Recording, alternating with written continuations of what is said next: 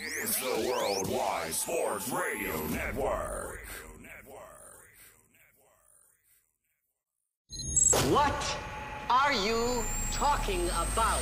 No, it's not him. There's only one more. There is only one more. That's it. One more. Get a rise! No! They saw your team put up zero effort. Wake up! Remember in the old days they used to have oxygen for them. Where's the oxygen? Play like absolute just garbage. This is the Sports Loudmouth. Yay! Man, Can you keep it down? I'm trying to introduce here. with Errol Marks and Speedy Beatty. You're not even a has-been. You're a never was. You're a never was. You're a never was. February 22nd, ladies and gentlemen. Yeah, I was lost over there for a second. You're listening to the Sports Loudmouth. I'm your host, Errol Marks, my co-host, Speedy Petey. 631-672-3108 is the number to call. People are probably saying, what the hell was that? I don't know. I don't know what, ladies and gentlemen. I have no idea. Go to our website at www.worldwidesportsradio.com. Check out all our shows throughout the week, including The Loudmouth with me, Speedy Petey, and Sean Smith. All you have to do to tune in every single week is go to our website at www.worldwidesportsradio.com. Speedy, what's up? I feel like I've entered the Matrix today between all these random words that I've been searching all day and the last half hour where you're trying to throw me in all these random lion, tiger, and bear scenarios. I'll tell you this, and I know people probably think I'm a little bit of crazy, and I say a little bit of crazy because if I'm very crazy or crazy, you would probably not listen to the show, or maybe you would. But there is certain scenarios I like to throw Speedy during offset or even onset, and I know a lot of people think that I'm probably out of my mind, but I love to have fun with Speedy, and Speedy, I know you love to have fun with me. Yes, Snug, that is pretty accurate. I do feel like I have a squirrel brain right now. Well, we all have squirrel brains. We all do, including Snug. I mean, he's got a bunch of cats, and I was going to say, Snug has more of a cat brain. well, I don't know. Cats are smart, and I don't think Snug is that smart. But That's Snug, just my but Snug opinion. would do a comparison just of cat got- intelligence level to him.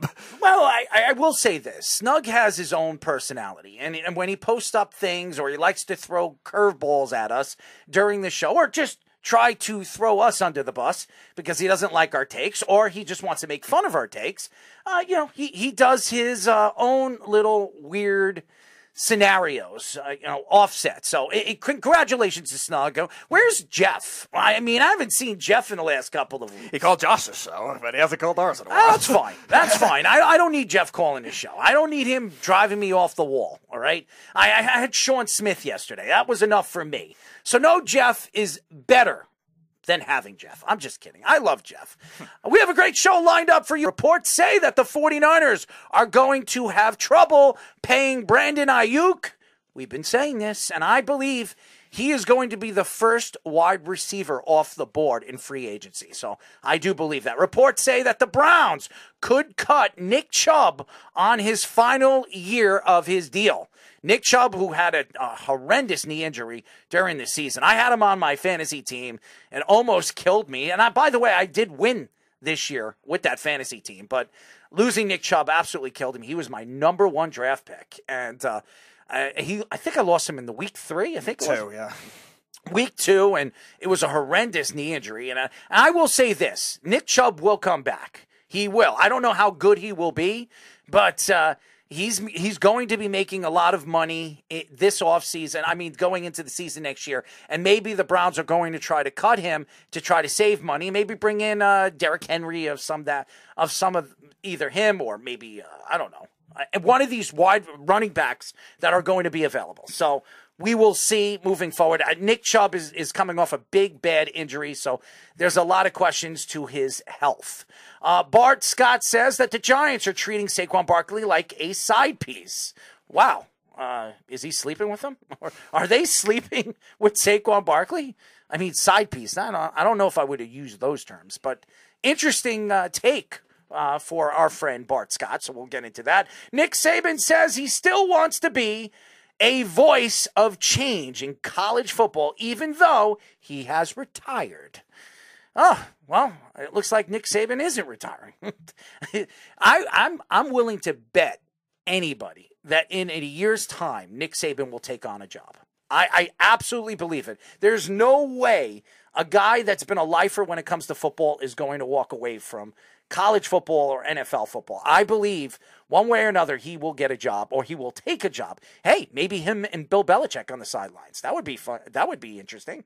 It would. It would be absolutely amazing to see a guy like Bill Belichick and maybe his defensive coordinator, Nick Saban, on the other side. They've worked together before with the Browns, so interesting.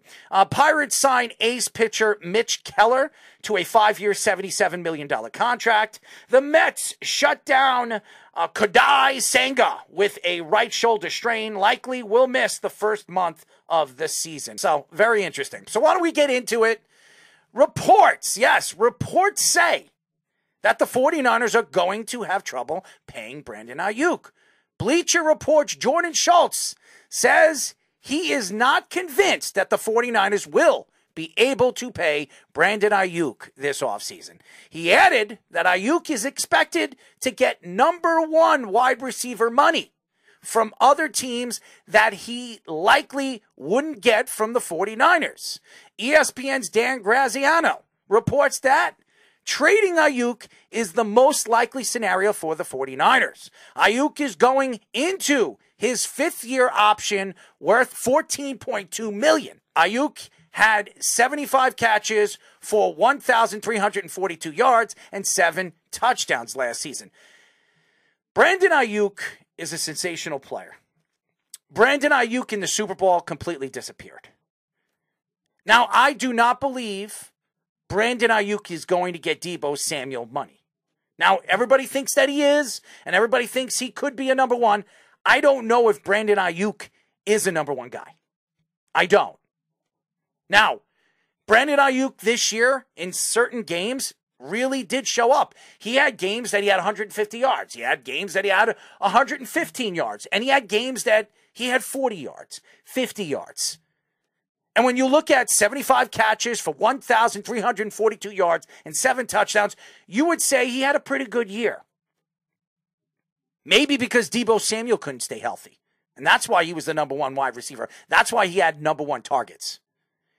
Maybe because Christian McCaffrey was just a beast at the line of scrimmage and he was running through people, which opened up the lanes for Brandon Ayuk throughout the season. But Brandon Ayuk is a sensational player. There's no question that he is. And there's no question, does he deserve the money? Absolutely does. And you can't complain and you can't argue that he isn't a special offensive talent. You go into the offseason, you don't even know who your starting quarterback's going to be. And everybody says, what are you talking about? They have Brock Purdy. Brock Purdy in the Super Bowl did not show up. And I'm going to say this very, very nicely. This could be Kyle Shanahan's last year as the head coach of the 49ers. To me, Brandon Ayuk is a very important piece to this season. Now, if they franchise him, which they probably will, they have to get something for him. You cannot just let Brandon Ayuk go to free agency, and they won't. I don't think they're getting a first-round draft pick for him. You could probably get a second round. He's not Devontae Adams at the top of his game. He isn't the number 1 wide receiver in the league. He's not even number 2, number 3, number 4, even 5. But he's a good player. He is. Top 10 wide receiver this year? Absolutely. And maybe if he had, I don't know, a better quarterback throwing him the ball, a Patrick Mahomes, a Justin Herbert, where that's a place that I think could very much be a place that he would like to go. Jim Harbaugh, a guy that coached the 49ers, a guy that loves to throw the ball and loves to use these interesting top-end wide receivers that you can use in the backfield, you can use in the open field. You can do everything with Brandon Ayuk because of his speed and his ability inside and out. But the 49ers right now, going into the offseason, they have other important pieces they need to fill in. Their secondary Ward is a free agent this year. Now, Ward probably goes to free agency. Now, like you said, Speedy, they have an all-pro safety who is coming off a major injury, who they missed all season long. And I think he got hurt in the 5th or 6th week this year. And they missed him. They missed him in the playoffs, and they missed him in the Super Bowl. If they had him in the Super Bowl, maybe they win the Super Bowl, because there were a lot of interesting plays that a strong safety or even a free safety could have been used to stop some of the catches in the wide receiving plays, like, Mecole Hardman at the end of the game in the overtime. If you had a strong safety or you had a free safety like that, because I say strong safety and free safety because he's the type of player that can play both. And linebacker Greenlaw, who they lost in the first quarter of the game by tripping on his own foot or the turf, and he tears his Achilles. Now, Greenlaw might not play next year. And if he does play, it won't be till the end of the season or the middle of the season. This is a huge injury, an Achilles injury for a guy that plays linebacker, who has a big, obviously a big pressed body. What is he, 210 pounds, 220 pounds? And again, these injuries are significant. You look at the 49ers going into the offseason, there are a ton of players that they could lose. A ton. And Kyle Shanahan right now is not going to be in the driver's seat this offseason. As a matter of fact, he might need to use the brakes. Because, like I said, John Lynch going into this season has to make a decision. The team might need to make a decision on John Lynch, too. He's going into what? His 5th year of his contract. I think he signed a 6-year deal with the San Francisco 49ers. Do they trust that John Lynch is the guy that's going to take this team to the promised land? They haven't won a Super Bowl in 30 years. That's a long time. Everybody wants to make fun of the New York Jets because they haven't won a Super Bowl in 54 or 53 years. The 49ers have been a good team, a good squad, great teams in the past, good quarterbacks, great coaches, and haven't won. Haven't won. And that says a lot about this team and this organization. They can't win the big game. And now you're going into the offseason, you're trying to figure out what they're going to do with Brandon Ayuk, what they're going to do with Hufanga. Greenlaw, I think, is a player that you don't have to extend him on a big contract because he's coming off an Achilles injury. You're not going to have to overpay him. Now, if he was coming off a great season like he was this year and he didn't tear his Achilles, you probably have to pay him. But an Achilles injury for a guy that's 26 years old and a linebacker, that could be significant moving forward. We've seen Terrell Suggs. He came back from an Achilles injury. I think he was 29 when he tore his Achilles. Now, obviously Greenlaw is 3 years younger than Suggs, but Terrell Suggs came back. He was still good, but he was a shell of himself. And I don't know what Greenlaw is going to be. I don't.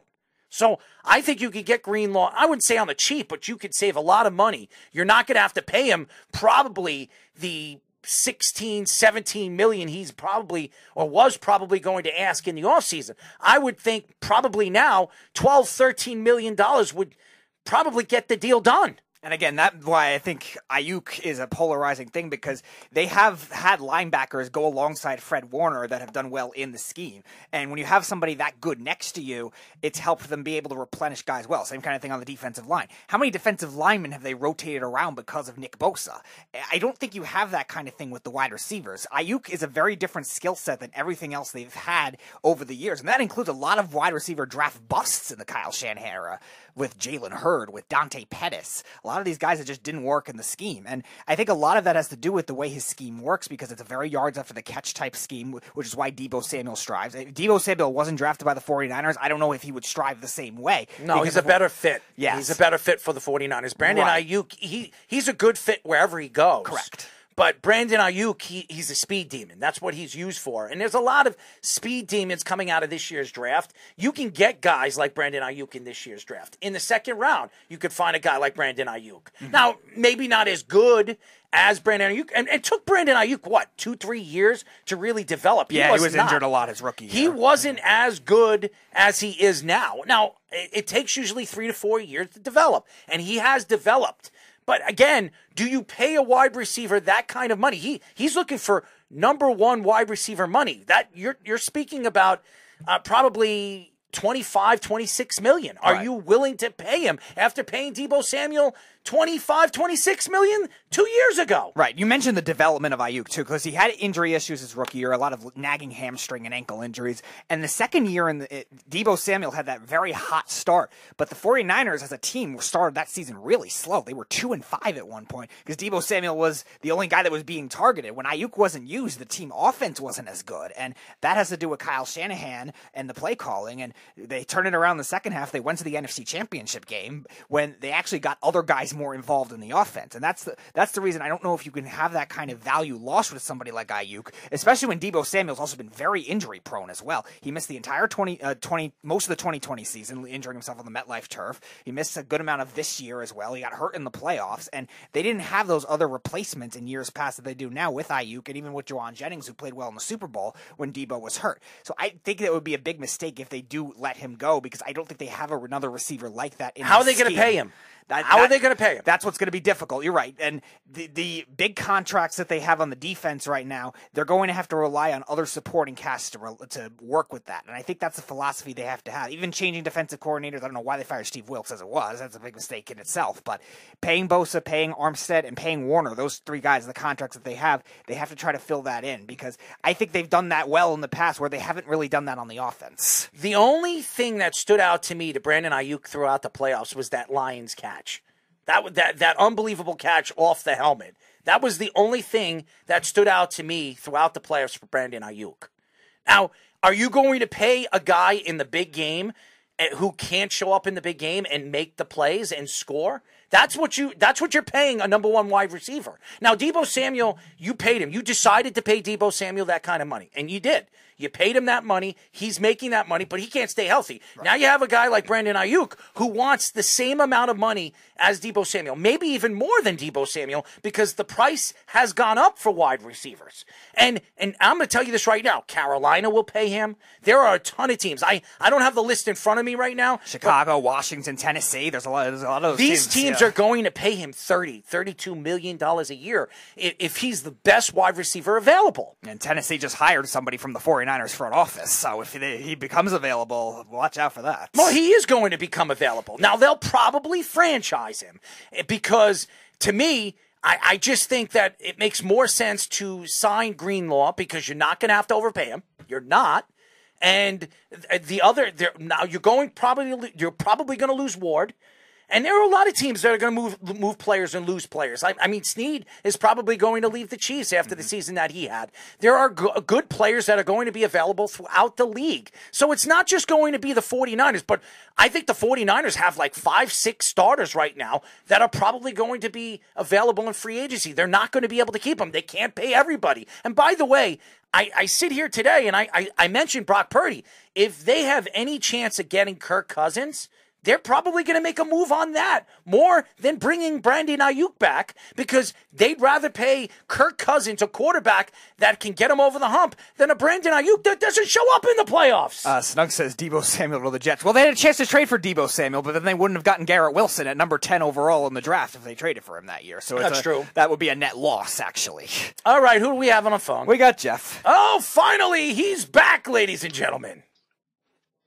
Good evening, Earl. Let's go Knicks tonight. They're playing a crappy team, right? Love the Knicks. The 76ers are not a crappy team.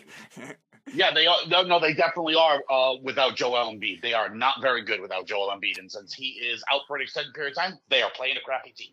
I still think the 76ers are a pretty good team. I mean, where are they ranked right now? What are they? Fifth? They're fifth seed. And since Joel Embiid's been out, what is their record? 5-12, I believe. All right. So they're a crappy team. First of all, the Knicks haven't played well since the the injuries they've they had. have not. And who do they have back? The Knicks are great. Just give the Who do they have back? Randall's not back. Let him shoot. I mean, DiVincenzo's back. They don't need Randall. Isaiah Hartenstein plugging up the middle. What's up? All right. Jeff, what are you calling for? You realize the 49ers can get bring him back for and have no impact on their salary cap situation. How do you figure? Because the salary cap just went up $26 million. They can just give him the $26 million it went up. But why would they do that when they have all these guys that are right now going to be free agents? They need to keep and they obviously fill in their roster. You're going to give that $26 million to Brandon Ayuk and the other guys. What are you going to do with their star safety? What are they going to do with Greenlaw? What are they going to do with Ward? Greenlaw's old. You can let him walk. What they need to do, honestly, is restructure Debo's contract. That's what they need to do. Mm-hmm. That should be priority one. Give him more money up front and lower his salary cap number and get it down that way. 49ers currently have $12.6 million salary cap. Mm-hmm. They don't, because if the salary cap, look, every team gets it, but if they have 12, it just went to 38. And just so you know, Dre Greenlaw is 26 years old. He's not old. He's in the prime of his career as a linebacker, and he's one of the best. He's one of the best linebackers in the league. So to say that he's old and he's washed up and he's not good, he'd be a great Jet. Stop with the Jets. The Jets don't need linebackers. The Jets are not going to bring in Dre Greenlaw. Let's get Mosley out of there and bring in Dre Greenlaw. Yeah, right. C.J. Mosley was a borderline All-Pro player again this year. Yeah, that's great. Good move by the Jets. That's something the Jets would do. And they should bring in Ayuk. How great would Ayuk be running around in the slot, right, as a slot receiver, because we're getting Devontae Adams and have Garrett Wilson. Why are we bringing up the Jets? We're talking about the 49ers. Everything comes back to the Jets. I haven't brought up the Jets at all. No, but it's coming, so we should. No, I did not bring up the Jets. We spoke about the Jets yesterday, and I'm not speaking about the Jets today. Okay? No, we're talking about where Ayuk could go. Ayuk is not going to the Jets. He's not. He should. Mike Evans has a better chance of going to the Jets than Brandon Ayuk.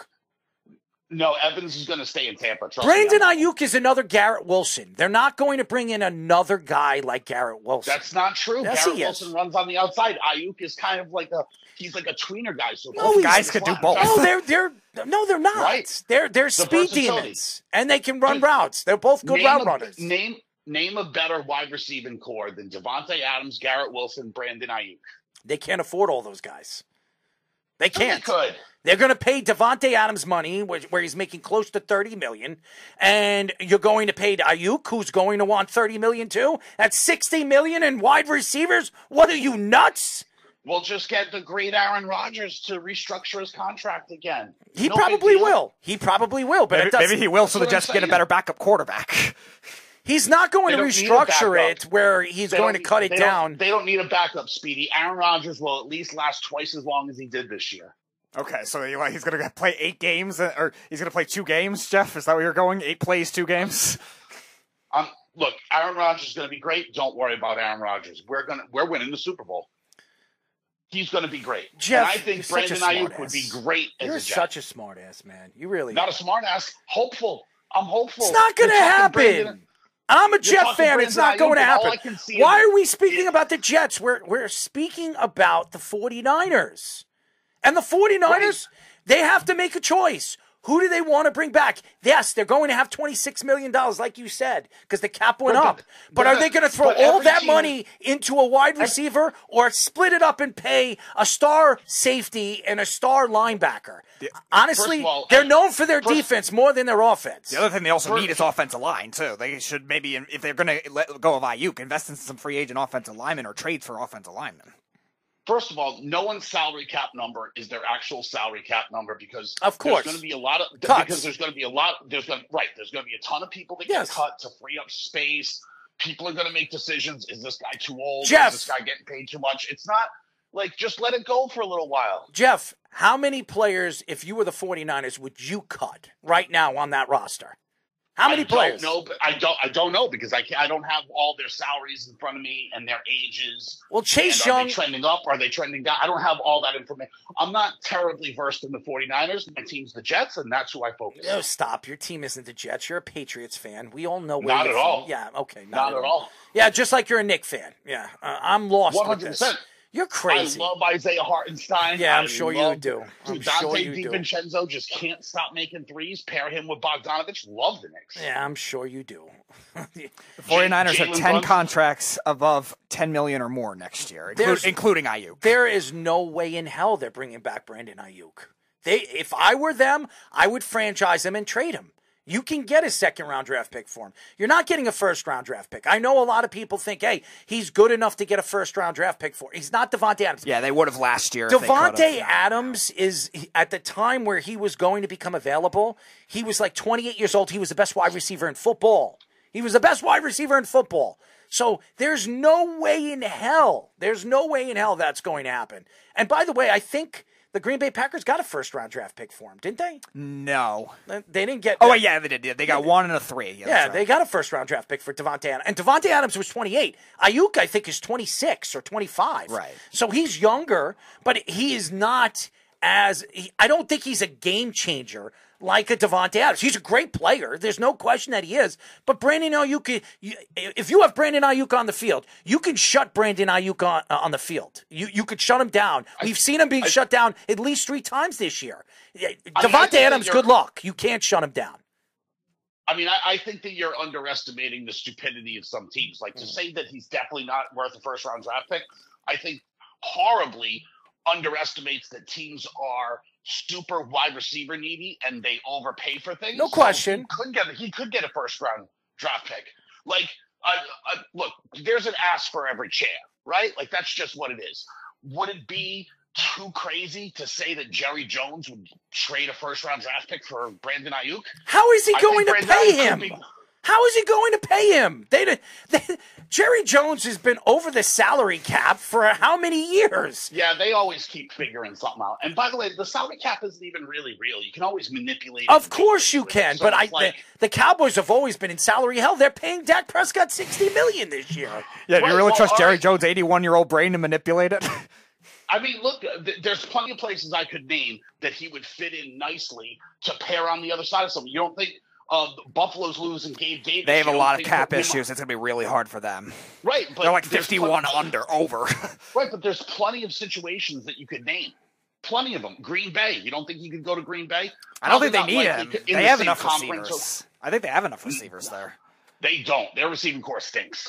No, they were pretty Who do good you like- this Who do you year. like on that core? Speedy Dontavian Wicks? Is that the big? I like the big guy Christian you love? Watson. I like Christian Watson. Their Right, tight end right. played well, too, and Right, Jaden Reed. right, who never plays. You love Christian Watson, who never plays because he's hurt. No, he was hurt this year. But the year before that, he was one of the best second-half wide receivers in the league. Plus Dobbs and Jaden Reed, who both played well this year as well. I think They- they're yeah. fine. They're fine. They need to work on defense. They're fine on offense right now. I think so, There's too. plenty of places that are wide receivers. That trash up in The Lions. Foxborough, they The need a wide Lions are a receiver. team. I mean, they don't need them, but the Lions could be a team. They have a lot of money. I think they have $58 million. I could see the Lions, if they want to really get a game-changing wide That receiver. would be dangerous. That would be really Imagine- dangerous. It would be Imagine scary. how dangerous that would be because Jameson Williams is coming into his own. Add Ayuk with St. St. Brown and Laporta. That could be really dangerous. Yes, So the there's plenty Lions of are places definitely a team. Yes, the Lions are definitely a team that, if they want to make a splash this offseason, they can make that. Absolutely I'll give you another one. You're going to call me crazy and say, "Oh, they don't need it." I can Dude, give you the another one. Chiefs. The Chiefs, They have to figure it out. I Their don't know if salary they cap as have well. the money to do that. They're like $5 million right now. It's Now, not- well, hold on one second. Snead is probably going to go somewhere else, so that could open up cap room.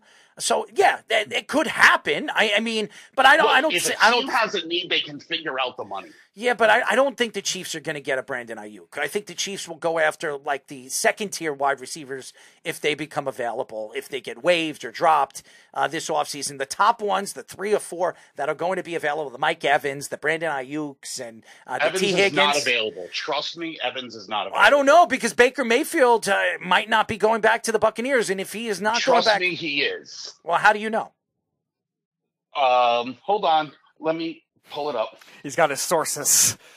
Is he pulling? Sources. I was at the hockey game with him.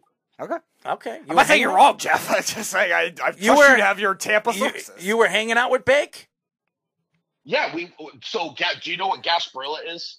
No. I've heard of it. I don't know what it is exactly. What is it? Yeah, Gasparilla is like, it's dumb. Tampa celebrates everything, right? Like we just do everything. I know he was at the Tampa Bay Lightning game. I did see that. Him and his girl, his wife, were there, right? Right, right. We sat right in front of them. Hold on. You can wait for it. Me and my friend Nikki here. So what did he say? What did he say? He's not leaving. They've already worked out the contract, dude. He's not leaving. The whole plan is to work it out with Mike Evans first to get him a contract so they can figure out what they can then pay Baker. He's not leaving. All right, so maybe he's not leaving. All right, so you still have Ayuk. You still have T. Higgins. You still have Calvin Ridley. I mean, and by the way, the Jaguars they have salary room. They could add a guy like Ayuk. Right. Because Calvin Ridley is going to be available. Yeah, and it wouldn't be worth for them to bring Ridley back because then they have to send the Falcons a second-round pick. Right. So Ridley is going to be available as well. So was it a second? I thought it got upgraded It was a second. to a first. It's a second. I thought it got upgraded to a first. No, he didn't play well enough for it to be a first, but it's a second. So he's definitely not going back to the Jaguars. So, I mean, Brandon Ayuk could go to the Jaguars. There are a couple of teams. There are a couple of teams. Miami could find a way to add Brandon Ayuk.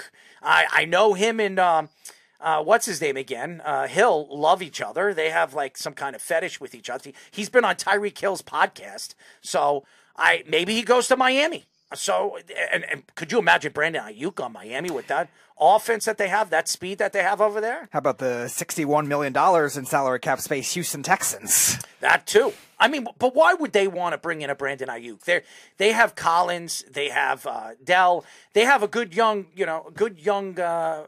wide receiving core. They could bring in a veteran, but they don't need to bring in a star veteran because I think Collins and Dell are becoming those kind of guys. So I don't want to. You don't want to keep the ball away from them. You don't want to take the ball away from those guys. You can go to Chicago. How great Chicago would it be to play on the other side of DJ Moore. Yeah, absolutely. But I think Chicago's going to draft a wide receiver in the top 10. I think they're going after T. Higgins. They wanted to last year. No, I think a lot of teams are going to go after T. Higgins. I do believe the Giants will go after T. Higgins too. But the question is, what is it going to cost these teams to make a move for T. Higgins? T. Higgins didn't have a good year, so he might get a little bit less than what he would have been worth if he had the season that he had the year before. But you don't even like they've franchised him, haven't they? Or haven't they said they're about to? They're going to franchise him, so they're going to trade him. They're not going to be able to keep him because they're going to probably play on the franchise tag. Yes, but they're not going. He's not going to do that. He's definitely not going to do that. He wants his big contract, and I think that they're going to be negotiating a deal with Jamar Chase this offseason because there were stories coming out in Cincinnati that's their number one priority is giving Jamar Chase that big contract. So it's not T. Higgins. So T. Higgins is probably going to be traded. Now, what are they going to get for T. Higgins? They're not getting a first-round draft pick. They'll probably, because of this year and the injuries that he had, probably, if they're lucky, a second-round draft pick, more than likely a third-round draft pick for a T. Higgins because everybody knows he is going to be available. They're going to use him as trade bait. And again, we don't know. And like you said, Jeff, good wide receivers are hard to come by. So if you can get a guy like T. Higgins, you can get a guy like Brandon Ayuk, or if you can get a guy like even Calvin Ridley. I think Calvin Ridley had a pretty good season last year. He did. For a guy that missed almost 2 years of football, what did he have? He was really good. He was really good. His numbers were good. And he is going to be available, and he's not going to get that kind of money like Brandon Ayuk or a T. Higgins because of his age. He's at 28, 29. So he's still he's still in the prime of his career, but how many years does he have left? 3 years? So I do believe a guy like Calvin Ridley is going to be a hot commodity this offseason because he's right there in that second tier wide receivers. He's not in the first tier anymore, but at one point he was when he was playing for Atlanta. So that's interesting. I think Calvin Ridley is the hottest commodity for wide receivers this offseason because I think he could be a game changer for teams, and I could see many, many different teams making a run for him because you're not going to have to overpay him. You're not going to have to pay him $20 million. No. You could probably get him for $14, $15 million for 3 years. And that's, if I was a team right now, that's the route I go. Not with Brandon Ayuk where I have to pay him $28, $30 million. Or T. Higgins, who's probably going to ask for $20 to $25 million. Jeff, you were describing the Buffalo Bills before. Like, if they're trying to manipulate all the other salary cap, they could make Calvin Ridley work as a second receiver for $15 million or something like that. That would be the better move for them rather than going 25 for Ayuk. I mean, like, you know what's funny? You guys have named a bunch of wide receivers, and I don't even think that any of them are the best wide receiver that's available. No. It's crazy to me. Why, you don't think Brandon Ayuk or T. Higgins is the best wide receiver available? I mean, Mike Evans would be. You just said he's not going to be available. Who? No. Devontae Adams? If he is available. Well, he's under contract, so yeah, but he could be available to be traded. So no, if it's me, I'm going after Michael Pittman. I'm fine with that, too. I don't think he's better than Ayuk. Here's the problem with Michael Pittman. Pittman's great. He is. I like Pittman, too. He's great, and I think that he would be a great fit for the New York Giants. I absolutely agree. I've been saying that really all season long. If the Giants were going to go after somebody, I would go after Michael Pittman. Mm-hmm. Here's the problem. Michael Pittman has concussion problems. In 2 years, he's had how many concussions? 2, 3 concussions? That would scare me if you're going to pay a Michael Pittman. Now, Michael Pittman is going to get somewhere between 18 and 22 million. Absolutely. But there's always language you can put in contracts to get out of that. Like, there's always, and if he gets hurt and he's out, you can always void the contract. No, you can put injury clauses in there for that kind of stuff. Like, you can do that, dude. I like Michael Pittman, I think too. He's the best. I think he's the best one available. I think he's the best route runner. I think he's really fast. I think he's got size and can go up and get the ball and things like that. Like, I don't see a lot of that. And, like, dude, say what you want. And I know T. Higgins is really good. And I'm a T. Higgins guy. I liked him at Clemson. I was telling you about him when he was you at Clemson. did. I know. You did. Yep. Right? Mm-hmm. Right? Mm-hmm. I don't see T. Higgins have that dog in him.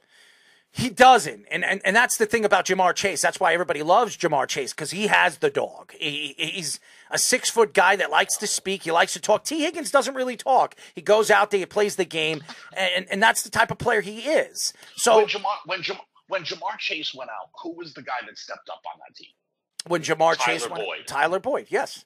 And not T. Higgins. Well, T. Higgins wasn't healthy either this year. How many games did he play? 10 games? He was out in the middle of the season. Yeah, he played 10 games. He was healthy when Chase was hurt, though. Yeah. Right, that's what I'm saying. So when he wasn't healthy when Chase, he was playing. Boyd was the guy. Yes. Boyd was the dude. Yeah, he was. I don't think Higgins has that dog in him. I'm like, you can call me crazy and that, like, you wouldn't necessarily be wrong, but like, I don't see him Michael Pittman. He's going to fight for that extra yard. Jeff, let me tell you something. The reason why T. Higgins didn't have a good year, and a lot of these wide receivers didn't have a good year, is because Joe Burrow wasn't healthy. That's why. They had the kid Browning, and I'm not saying Browning was bad, but if you had Joe Burrow, don't you think that T. Higgins would have over 1,000 yards? Don't you think he has 10 or 11 touchdowns? And by the way, T. Higgins was better than Boyd. He was better than Boyd this year. He was. I mean, if you look at the numbers and the yards per catch, he was better than Tyler Boyd. Tyler Boyd had how many touchdowns? Tyler Boyd's a short route guy. He had 2 touchdowns the whole season. He's a short route guy at this point. I think he had his first. Tyler Boyd's the one that really stepped his game up, though, when Chase went down. No, that's fine, Jeff. I'm just saying, like, in terms of an overall skill set, he's a traditional slot receiver that isn't really a big deep threat. Higgins still has more upside in that regard, even though, like, I think, Jeff, you were right. I think the inconsistency has been a problem for Higgins at certain points in his career, especially this year, even when he was healthy. Even when before he got hurt at the beginning of the year, he wasn't great either. But still, I think he's still an upgrade over Boyd, but that'll make him a downgrade over Ayuk when it comes to free agency. T. Higgins is so much better than Tyler Boyd. So much better. I would offer this thought to you, though. Mm-hmm. T. Higgins is entirely replaceable in the draft. You could take a wide receiver in the first round, but I don't know where the Bengals are picking. The Bengals have leeway. They're middle of the pick. I think 18 or something like that. Yeah, they have leeway to do that. I understand. Right, but they could draft a Keon Coleman, or like they're not going to get a Dunze or a Harrison or anything like that. But they can draft a Keon Coleman who's really good. That's a and good consolation prize. And probably replace Higgins without having to pay any of the money. No, and this is a wide receiving draft where if you decide you want to part ways, it's like 6 guys. yeah, six really good guys, game changing guys. Like we spoke about this. Jeff, you said it during the season that this is going to be a good wide receiving draft, and there are 6 really good ones. It's not great. It's all right. It's not great. It's top heavy and then it gets thin quick. Because I'm not super high on guys like Jalen Polk. There are a lot of teams that need quarterbacks and offensive linemen. So I think there'll be at least 2, maybe even 3 wide receivers that could be available at 18 or 17 to land one of these guys. I think Coleman will be available. And if Coleman goes before that, Cincinnati could get a good offensive lineman too. They need that as well. Absolutely. I'm looking at it. I just pulled up a list. I'm looking at 5 guys that you would want. Another one that is could be really good, and then it's a bunch of really common guys, like Adonai Mitchell. Not sold on Adonai Mitchell. You can keep him, But like Harrison Jr., Odunze, Neighbors, Coleman, and Brian Thomas. Okay, I'm all in. Troy Franklin, maybe, and then what? Adonai Mitchell, Xavier Worthy. Like it's not that deep. It's not that deep. You're not like last year, the year before, you'd be going into like the 2nd round and still be taking really good wide receivers. The Christian Watson draft. Christian Watson was 25th, 26th. They ain't lasting that long this year. Because once a couple of guys go, the premium is going to be on them. There's going to be a run at the position because of that. The Athletic reports that the Browns could consider cutting Nick Chubb in his final year of his contract. Chubb has a salary cap hit of $16 million. The Browns would have to pay him a dead cap hit of $4 million if they cut him. Chubb tore his PCL, MCL, and other knee ligaments week 2 versus the Steelers. The Browns would also consider restructuring Chubb's contract, making his base salary into a signing bonus. Chubb is averaging 5.3 yards per carry in his career, which is 7th best in NFL history. Chubb is 28 years old, had 4 Pro Bowl appearances, and has rushed for 6,341 yards and 48 touchdowns in 5 NFL seasons. I'm going to say this.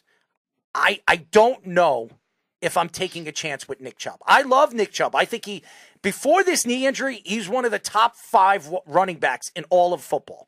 There's no question he is. And he's a workhorse. And now that's what he was for Cleveland. He was everything to Cleveland.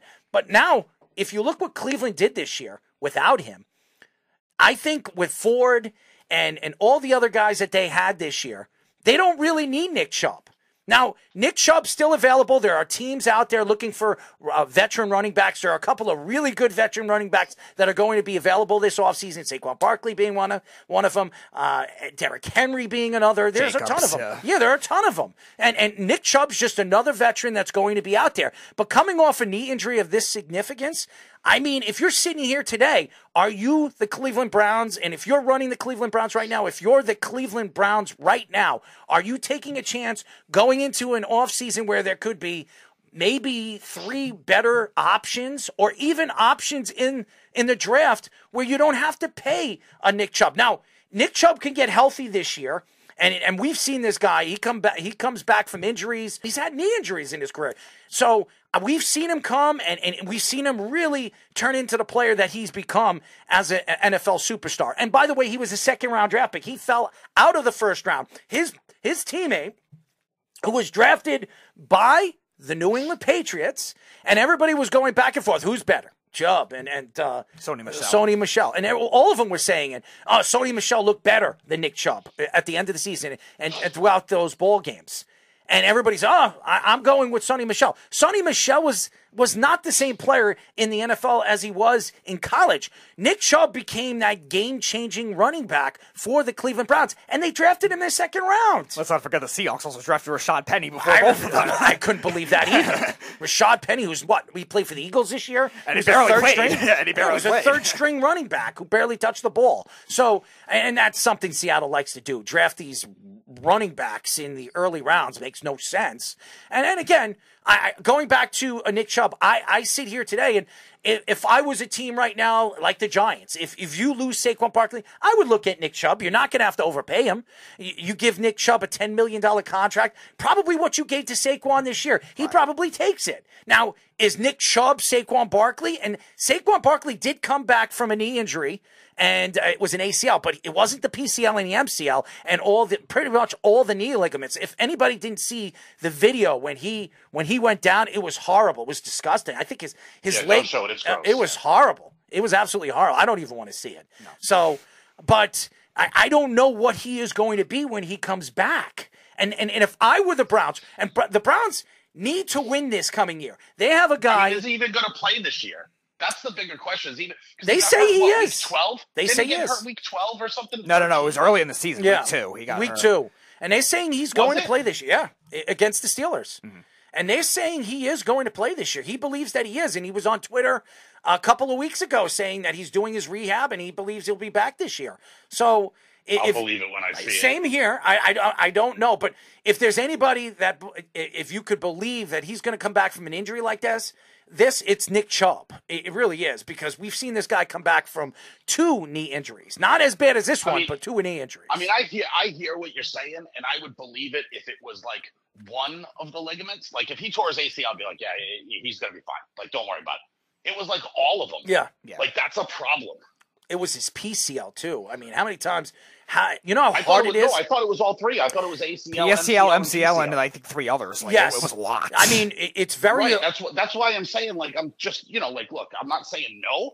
I'm just skeptical. That's all. Like, here's the thing. The common knee injury for running backs is the ACL and MCL. Those are the common, injuries for a running back. When you tear your PCL, which is very uncommon, then it's bad. It's a really bad injury. And Deshaun Watson, going into this upcoming season, you need to see what you have with Deshaun Watson. You're overpaying him. This is guaranteed money.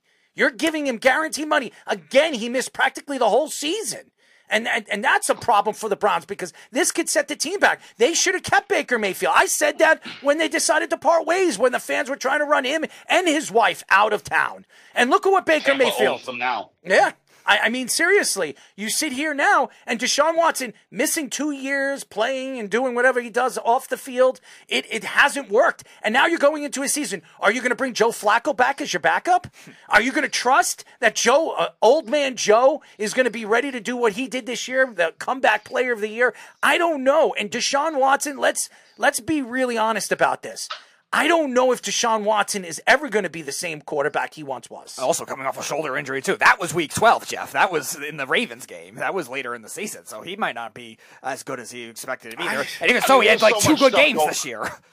There was so much stuff going on. I forgot when he got hurt. I thought it was later, but yeah, I guess week 2, I guess. I mean, if I were the Browns right now, I wouldn't be worried about Nick Chubb. I'd be worried about Deshaun Watson. Yeah. Because that money that they offered him is guaranteed. It's not like, hey, you know what? We can cut him here and they have to pay him. So that's guaranteed $230 million. Right. I wouldn't worry about Deshaun Watson. He's going to be healthy. He's got a good masseuse.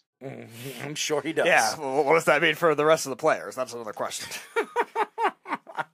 Right, but I'm not worried about the Browns. They're going to figure it out. Like, they played really well with all of those injuries and still made the playoffs as like what were they, a 3 seed or something? 5 seed. They were the first wild card. Right, so like think about that. That's really good. Like the rest of that team is really good to do that. Or maybe not. I don't know. Maybe the rest of the AFC sucks and couldn't pass the Browns or something. But I think they did pretty well to fight all of that adversity. Their defense is fantastic. They had a fantastic defense, but they didn't show up against the Texans. It was like the best defense in the league. Oh, it was by far the best defense in the league. By far. And that's crazy when you talk about San Francisco and all the other great teams. Yeah. The Ravens, the Jets. Yeah, all of them. All of the defenses that we spoke about all season long. The Browns had the best defense, and that's why their coach was coach of the year. That's why Joe Flacco was comeback player of the year. But Jeff, stay on. When we come back, we will get into the Bart Scott story, because it seems like Bart Scott is on every single story in tabloids for the last couple of days. So every single thing, he's taking shots at Micah Parsons. Now he's taking shots at the Giants and Saquon Barkley and Joe Shane. It's crazy right now. Bart Scott's been a lead story, but when we come back, we'll get into that. But first, our Sports Minute with Tommy Scoops. This is the Sports Loudmouth Sports Minute So you ready to get loud? with Tommy Scoops. That is right, ladies and gentlemen. I am back after missing yesterday. No need to fear, though. I am back to give you guys all the rundown for the Loudmouth Sports Minute. I am your man, Tommy Scoops. And for today's scoop, in NFL news, the Cincinnati Bengals have announced that they will be switching their playing field, to currently field turf, which is actually the same field turf as the Giants and Jets Stadium and MetLife Stadium. In other NFL news, the Seattle Seahawks have reworked Geno Smith's contract, clearing up space for 2024 season, effectively announcing that they will be keeping Smith for next season. Switching over into the NBA, the Pistons center, Isaiah Stewart, has been banned for 3 games after altercation with Eubanks, the center of the Phoenix Suns, and all the charges have been dismissed on the case currently going. And in other news, Quinn Snyder, the Hawks head coach, announced that center Onyeka Okongwu is actually going to be out for the foreseeable future with a toe injury. In other sports news, men's college basketball hoops, in LSU Tigers have been fined the $100,000 after the fans stormed the court after the team beat Kentucky, number 17 Kentucky, 75-74 in the final seconds on a buzzer beater. Now to go into Scoops to Scores, where I'm going to give you a quick rundown of the current games happening right now. And in the NBA, Detroit is squaring off right now with Indiana. Indiana currently has a 55-37 lead. And Orlando is currently squaring up with Cleveland, 49-37 Magic lead. And New York is playing the 76ers right now. New York currently has a 54-39 lead, with Tyrese Maxey having 17 points. And Toronto squaring off with the Brooklyn Nets. The Raptors currently have a lead, 44-41, and Phoenix is currently leading 29-19 against the Mavericks. That is currently all the time that I have for you guys right now. I'm going to be back later on the show for an update. Send it back to the boys for a continuation of the Sports Loudmouth. This is the Sports Loudmouth.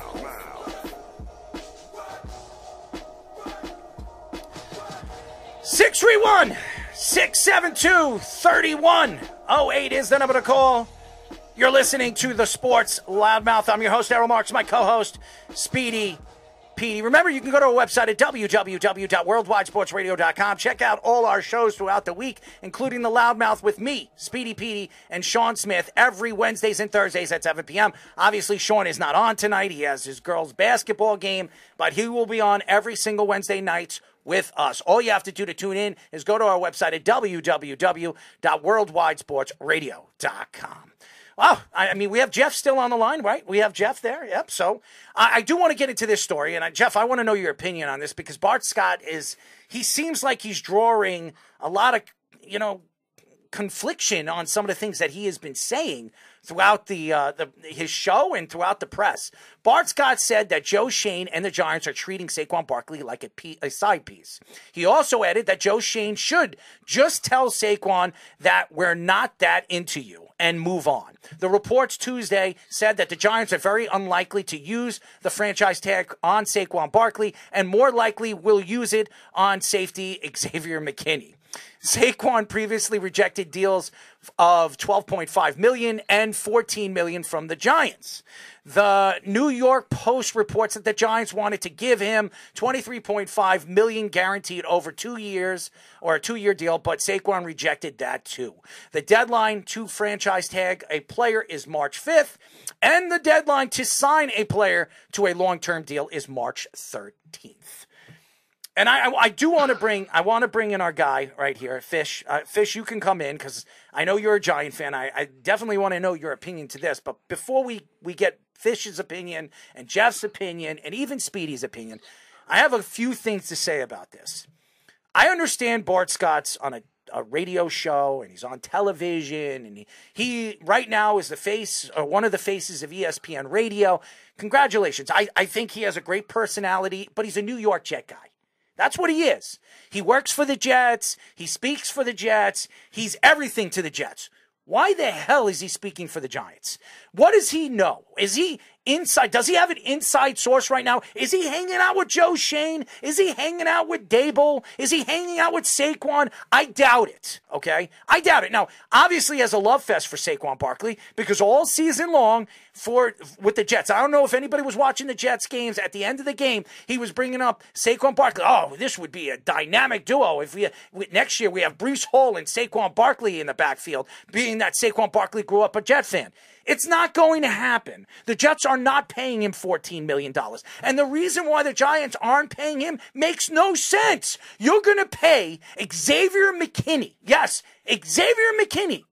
A guy that was a second-round safety who, let's be honest, is not even a second tier, a third tier safety right now, who is not worth the money he's probably going to get paid in the offseason. He's not worth 14 or 15 million. And I know what Jeff's going to say.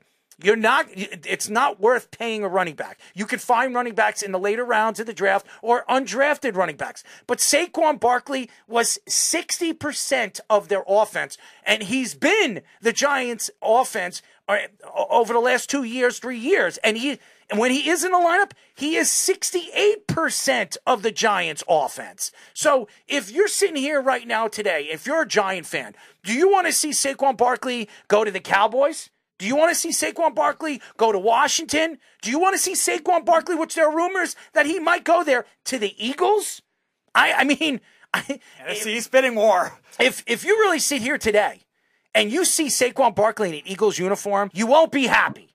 If you're a Giant fan, you do not want to see the second pick a couple of years ago, was it 4 or 5 years ago, who finally has stayed healthy for the last 2 seasons. He really has. He's been healthy for the last 2 seasons. He's put up the numbers. He's done what he's supposed to do. He's asked the Giants to give him a 3-year deal. He wants to be paid Christian McCaffrey money. Now, is he Christian McCaffrey? Has he done what Christian McCaffrey's done over the last 2 years? No, he has not. And there's no there's facts to those numbers. But here's the thing. Saquon Barkley, when you look at Christian McCaffrey, was Christian McCaffrey 68% of the 49ers offense this year? Was he? The answer is no, he was not. They have George Kittle, you have Deebo Samuel, you have Brandon Ayuk, you have all these offensive weapons right there. So, honestly, you sit here today and you kind of compare it and you contrast this right now. The Giants need Saquon Barkley. They absolutely need him. And if they go into the offseason and they're going to take chances with a Nick Chubb or Derrick Henry, how do you know they're going to fit that offense moving forward? Yeah, and you look at the market for the running backs now getting stiffer with potentially the Browns cutting Nick Chubb as well. And that's why this kind of toying with Saquon Barkley as it is makes the Giants look bad. So I don't think Bark Stock's necessarily wrong in that statement. Yeah, you're right. He's more of an expertise on the Jets. A side piece? Yeah, that's what are they sleeping with him? Maybe, but regardless, the Giants have definitely done this wrong from the start. Where I think maybe the overperforming of them in the 2022 first half of the season kind of changed the original plan they were going to have. I think they were to trade Saquon at that trade deadline anyway, but the Giants started so hot that they couldn't do it, and they had no wide receivers whatsoever. They had to break out Daniel Bellinger for the first half of that season, and that was their entire offense. And Brian Dable, he won Coach of the Year, good for him, but still, it wasn't something that was sustainable, and you saw that in year 2. And now they're stuck with him, either going to lose him for less value if they do trade him and franchise him, or they're going to lose him for nothing. What do you do? If you're the Giants right now, do you sign Saquon Barkley or you let him go? Again, the Giants... Just stop beating around the bush. Do you sign him or you let him go? I'm worried they're going to have to sign him for more than he's going to want. Do you sign him or do you let him go? I think at this point they're going to have so to you're going to just let him go. You're going to let go of a player that was 68% of your offense. Their relationship's doomed at this point. But you could just give him the money. Give him the $14 million. Give him the $14 million for 3 years. You're not going to have to pay him for all 3 of those years. Give him that third-year player team option. Give him a 2-year deal. Pay him the $28 million. Guarantee him $28 million. And that third-year option is a team option. If he has a good 2 years, then you give him the team option. I'm fine with that. Let's hope he takes it, though. He would take that. I guarantee you if he's making $14 million a year. No incentives. Guarantee him $28 million. I guarantee you he takes that. All right. That's the move, Errol. You know, like there's so many deals that, you know, you see it on surface value 3 for 36. Well, how much is guaranteed? And a lot of it is perception. It's the market. If you give him somewhere around 25 of whatever that number ends up ends up being guaranteed, he'll take it. Now, they might have to play games because that's how it is right now with the running back market. You know, he might have to let him test free agency, kind of, sort of, wink, wink, you know, with the idea that, you know, we'll match it within reason. But where is he getting money from? He was under 1,000 yards in 14 games, missed 3 games again. He's going to be 27. Where's the money coming from? He may end up under 30 million from whoever is offering it to him. So the Giants might get lucky here. And again, it's a dangerous game with a guy. God forbid he goes to Dallas, man. He's going to. He's going to the NFC East team. Guarantee it. I mean, Guarantee please, it. just go to the AFC or something. He's not. Run for Harbaugh, he is going to stick it to the Giants. He's going to make sure he sticks it to the Giants because I've heard the Eagles and I heard the Cowboys. Those are the 2 teams that are absolutely going to make a run for him if he becomes available. It's an NFC East tradition, Fish. The Commanders do it all the time. Washington loves doing it. Could you imagine him behind that offensive line? Could you imagine? Could you imagine Saquon Barkley behind the Eagles' offensive line? Mm-hmm. Could you imagine You're how drafting good he would with be? fantasy second overall. Absolutely, absolutely. I mean, you want to talk? You were speaking that Saquon Barkley didn't break 1,000 yards behind that offensive line. He's going to have 1,400 yards. Oh, easily. 1,400 yards. And they love to run the ball in the red zone. Who do you think is going to be fed that ball? Mm-hmm. Who do you think? They love to run the ball in the red zone. They're going to, what do they call it? The tush push? They don't even need to do that if they have Saquon They have Barkley. an even better counter to the tush push now. Yeah. I mean, Saquon Barkley is going to be a beast over there with the Eagles. And I'm telling you right now, that's what's going to happen. And the Giants are going to regret not giving him that contract. You don't have to overpay him. Just give him what he wants. He wanted $14 million. That's what he wanted. Give him a guaranteed $28 million, 3-year with a 3rd-year team option. Give him that, and he will be happy with that. He will take that, and maybe add a couple incentives. He would be absolutely ecstatic about that. You're talking about $2 million of incentives. If he breaks 1,200 yards, he has over 10 touchdowns, and he touches the ball 200 times.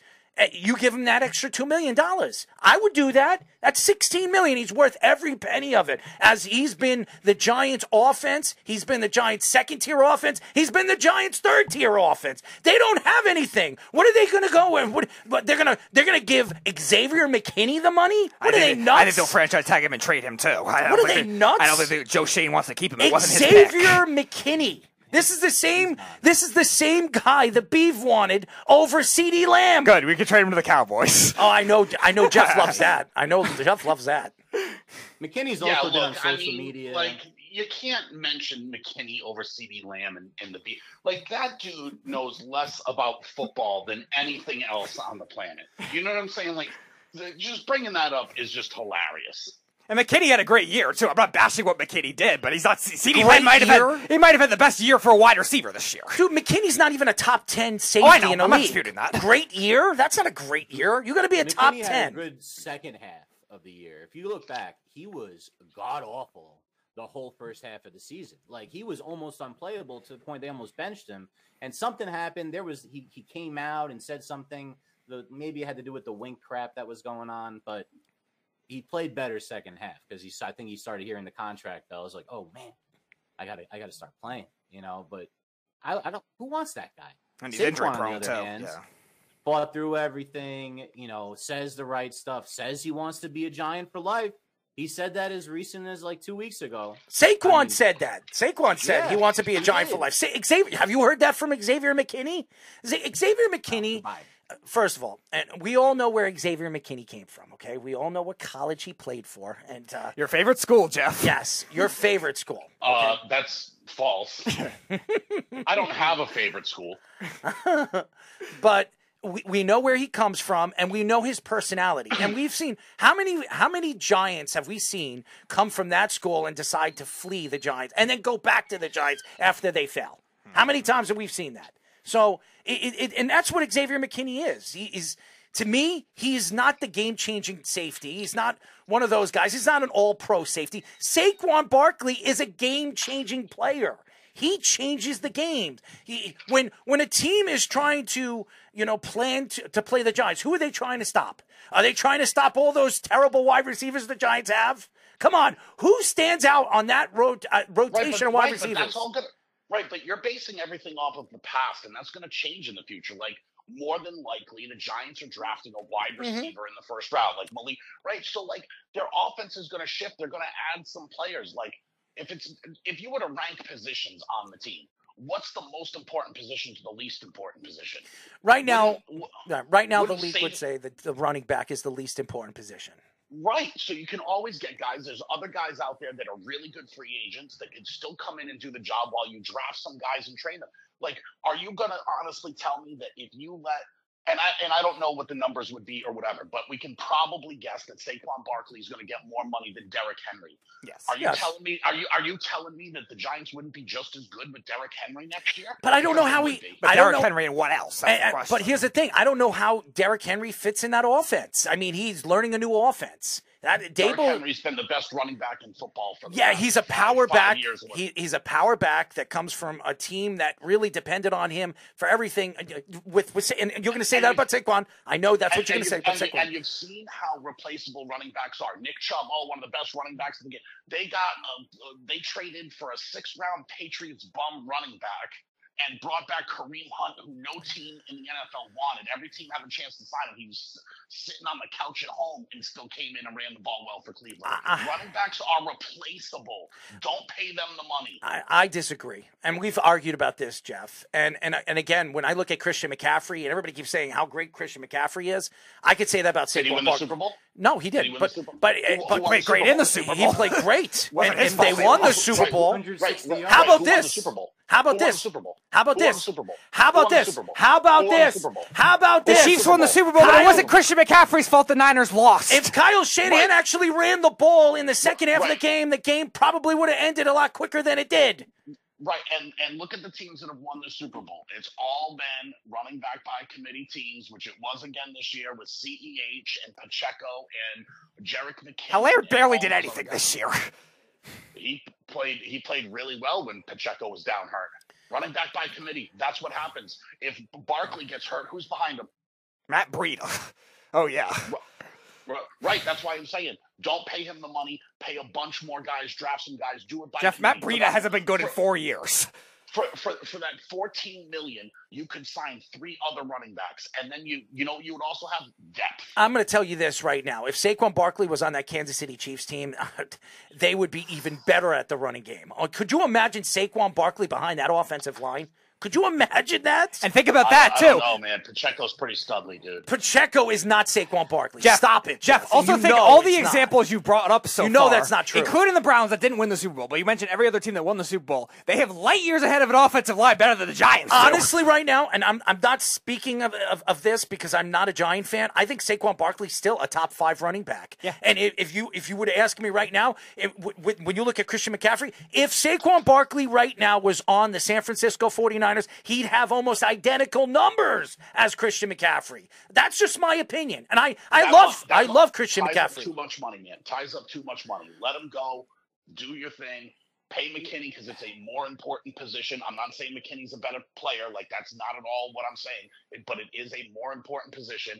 Draft better, reconfigure your offense so he isn't 57% or whatever stat you're throwing out, but that he's a percentage of the offense. And maybe that's why the Giants think. Maybe they're just a one-trick pony and every team knows what they're doing. Maybe that's why they blow.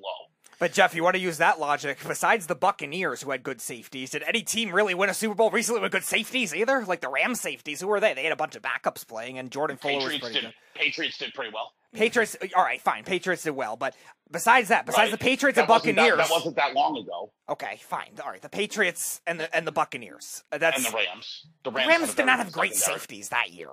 Yeah, they had good corners. They had good defensive line. But the Super Bowl point, moreover, Speedy, is that teams that do running back by committee are the teams that win the Super Bowl. Go and look at. Go pull up. Fine. The last one. All right. The last one was probably the Seahawks. Okay, fine. I can understand that, but I think it also could say with other positions too. It's like one out of the last 15 years, dude. Well, you say committee Super Bowl winners. But you say running backs by committee. It was Pacheco throughout the Super Bowl and throughout the playoffs. It's been Pacheco. It was nobody else. Also, you CEH and McKinnon. Oh, certainly. Very little. McKinnon only very played little. A few snaps, man. Yeah, very little. Jeff, This is Fish. Nice to talk to you, Jeff. Listen, I get something that bothers me. Like, you didn't mention 1 3-down running back to compare Saquon to. There's 2 different types of running backs. You're talking about the committee stuff, but there's only a handful, and Chubb was one of them, of 3, before he got hurt, of 3-down running backs. And that's so valuable to a team, captain of the team. There's so many intangibles. It doesn't have to come off the field. You don't have to make substitutions. You can go hurry up. You don't have to worry about things like that. But that's the problem. That's exactly what you're describing is exactly the problem. We're going to play this guy every down. So then when he gets hurt, we have nobody else. Well, I mean, draft better, obviously. Oh, yeah, that's another problem. I mean, look, the Giants stink. Yeah. But they had 8-man boxes on him because everyone else on the team was terrible. And that's why. And you're going to blame him for everyone else being terrible, not getting open, being washed up, having bad quarterback play. Awesome. Great point. Maybe they should draft better first-round receivers, Jeff, and not draft the great Kadarius Toney. Awesome. Great point. 8-man boxes. You know who doesn't give a fuck about an 8-man box? Derrick Henry. He also doesn't catch the ball, and Saquon does. And he's also 30. Derrick Henry catches the ball just fine. And by the way, that's exactly the point. The Chiefs, all these other teams that have won, they all have a 3rd-down pass-catching running back. If you don't invest $14 million into one guy, like I just said, you could pay 3 guys $5 million a year. Maybe they should draft a better team around them, too. Maybe the Chiefs are actually a well-built roster. The Giants aren't. They're going to. You're going to draft Malik Neighbors and be fine, dude. I hope so. Here's the thing. And Malik Neighbors, he's going to be a great player in this league. We saw him in LSU, and we've seen LSU Let's hope so. wide receivers come out, and Ohio State, LSU, and I believe LSU, Alabama, and Ohio State have the best wide receivers. They always do. Every 10 years, if you look at the best wide receivers in the league, they come from those 3 schools. And I do believe Malik Neighbors is going to be fantastic, but it might take a year. It might take 2 years for him to develop. Is Daniel Jones the guy? And are you going to trust if you're going into the season with Daniel Jones? That's more the problem than who the running back is. But that hides the deficiencies of the quarterback. It does when you have a running back that good. All you're doing is explaining the Dallas Cowboys to me. I've been complaining for years, and this is no shot at the Cowboys. I'm not doing that. I'm not taking any shots at the squirrel. I'm not doing any of that sort of stuff. Dude, what's been the Cowboys' problem? Oh, we're going to give Zeke Elliott all this money so that we can't pay anyone else. So when he gets hurt, what do they have? Dog shit. Don't do it. Don't be the Cowboys. Knicks.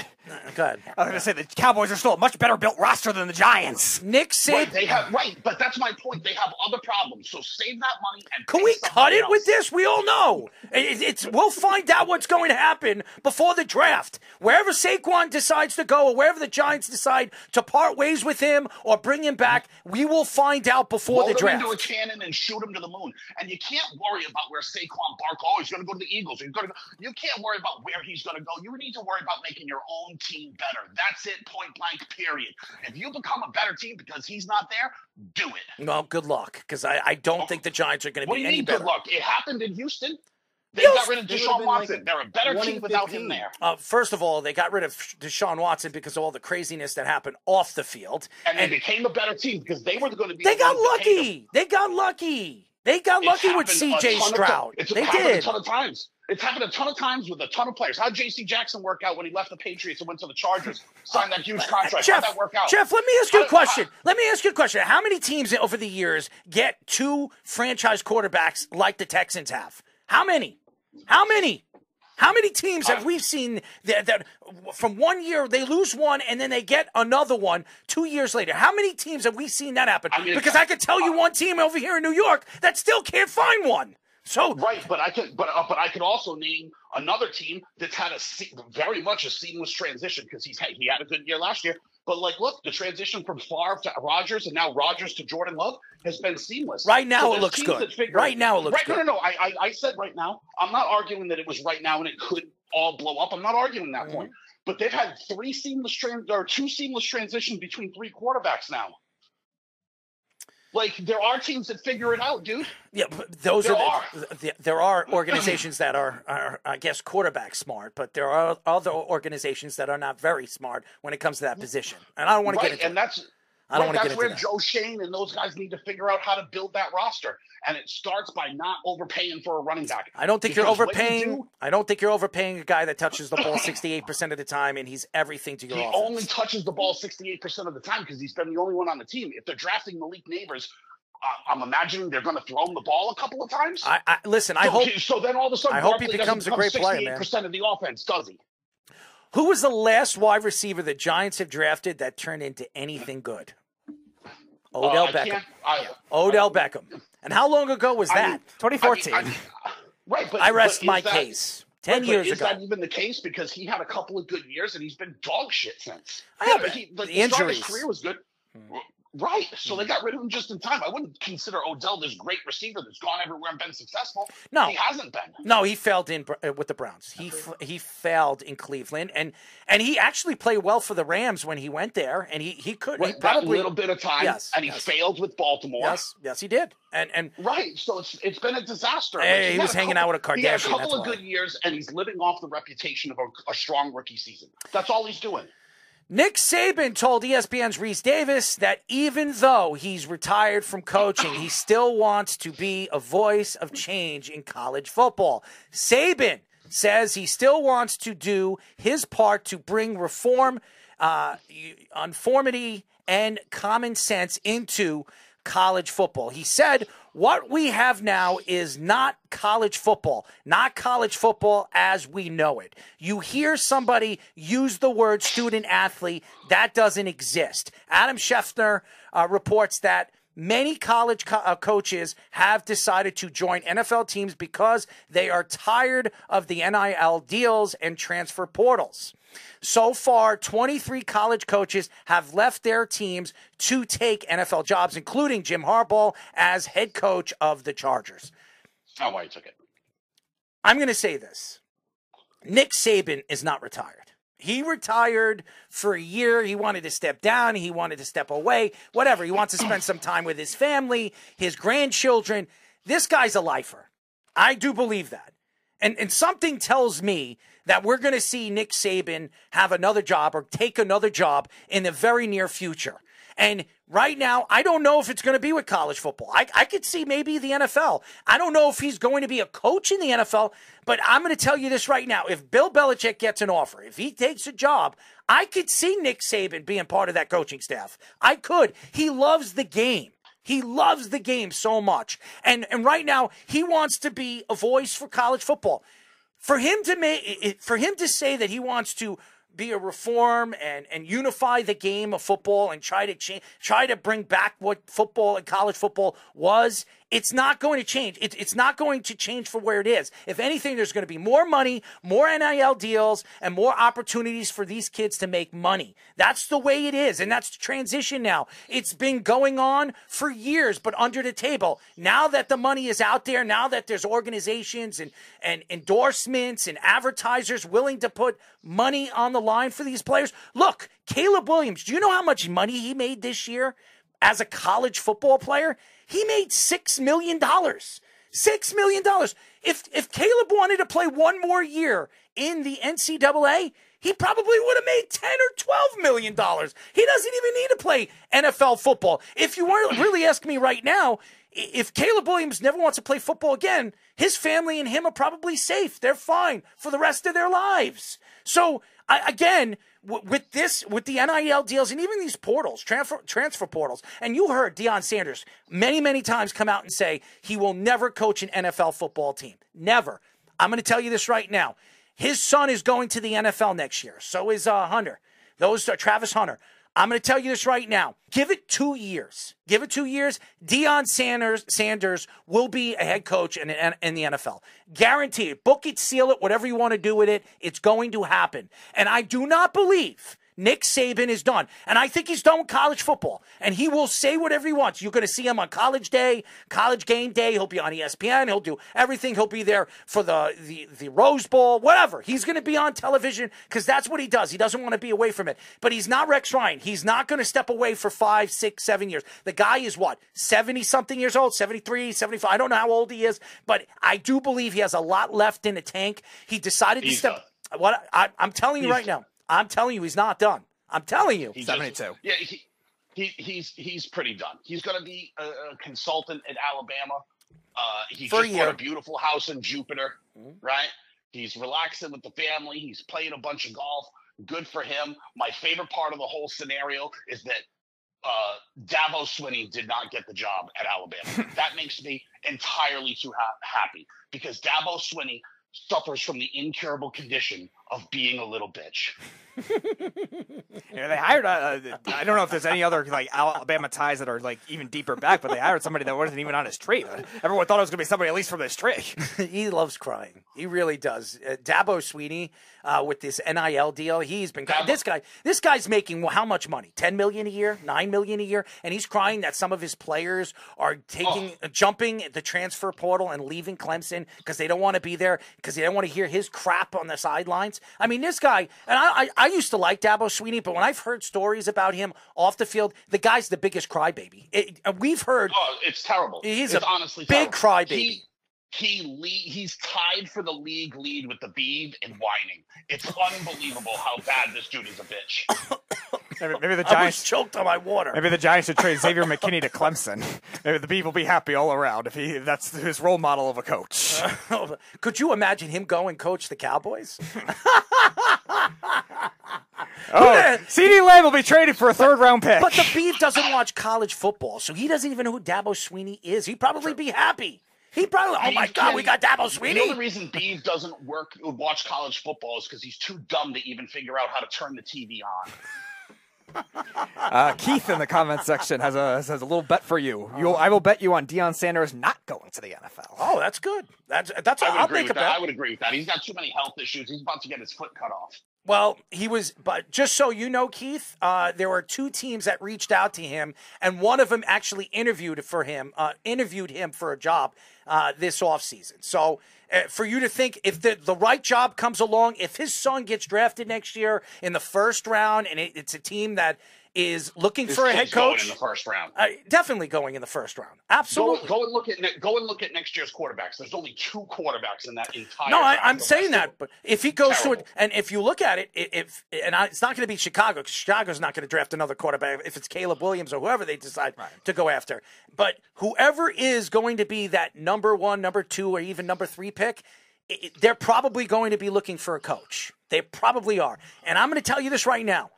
Deion Sanders will go wherever his son goes. He wants to coach his son. And if it's a team that's looking for a coach, I'm telling you right now, it's going to be Deion Sanders if they're looking for a quarterback as well. I'm telling you. What makes you think he can even coach? I don't think he can. I don't think he can. He had an abysmal year in college. He got his ass kicked. Listen. I'll be the first person to tell you and throw him under the bus that I don't think he could coach a Division I team, like a top end Division I team. And Colorado's not even in a big division, in a big conference. They're not in the SEC. They're not in any of those big divisions. So I agree with you. I don't think he's any good. Here's a fun hot take for you. Not that he's not a good coach. I think that his ego got the better of him, that he thought he was just going to go to a large program. Not that Colorado's like a big-time program, but like they're, bigger, right? And I think that he believed the kids were just going to transfer to him, and it didn't happen. And he didn't put in the work to actually do the recruiting. I'm going to tell you this. He's going to have a better season than he did last year. And I think there'll be... okay, it's false. I do believe they're going to have a good season. This is the final year for his kid or his kids. They haven't gotten anyone. They haven't gotten better. Right now they haven't. The school's gotten better. Right now they haven't. But they still have a pretty good team. They have probably the number 1 pick in the draft next year in Travis Hunter. That guy's the number 1 pick next year. He can play wide receiver and corner. That guy, and he's a game changer.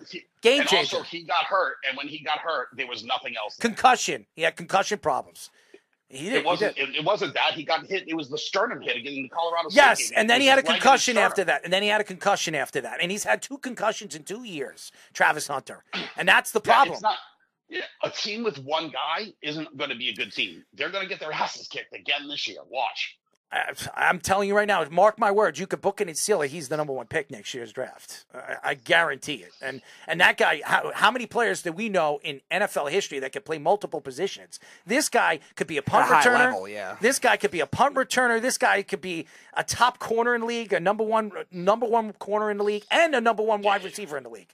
And I don't know if teams are going to use him as that. And where does he go into the draft? Does he go in as a wide receiver? Does he go in as a corner? Does he go in something else? I don't know. I don't think it really matters. He's a corner.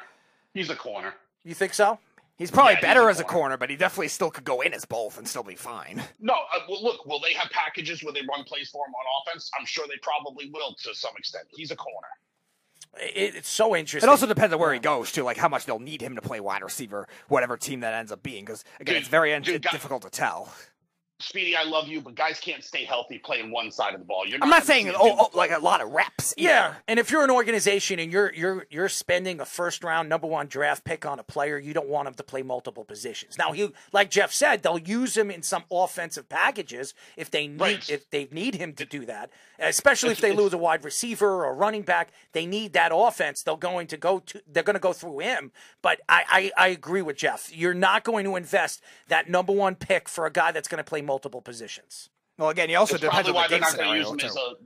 It's probably why they're not going to use him as a kick returner either, because that's a suicide position. Now that I will give you, Jeff. He's a good kick returner too, man. He really is. Because I mean, that's great. That's great, but you like that would be like suggesting just this year. Oh, Marvin Harrison Jr. is really great. Let's let him. No, I agree with you, Jeff. I mean, Darrelle Revis was a good punt returner and kick returner when he came into the NFL. The Jets did not want him to be a punt returner or a kick returner. They only wanted him to play corner, and because they wanted to protect him, and he had a great career. That job is honestly for the psychopathic people. Like, that's why Pac-Man was so great. He's probably one of the top psychopaths the league's ever seen, and that's why he was a good punt returner. Well, Vince Young was pretty psychopathic too, man. That's why they were teammates together. They love going to those strip bars. Throw that money, Jim baby. Harbaugh didn't Throw go to the that NFL. money. And Jim Harbaugh didn't go to the NFL because, that was like the best thing. No, he's running. He's running and hiding from all the punishment he was going to get in the NCAA. And still could. Serial cheater. And still could. I was thinking there was going to be even more that comes out in the next 8 months. No, yes, dude.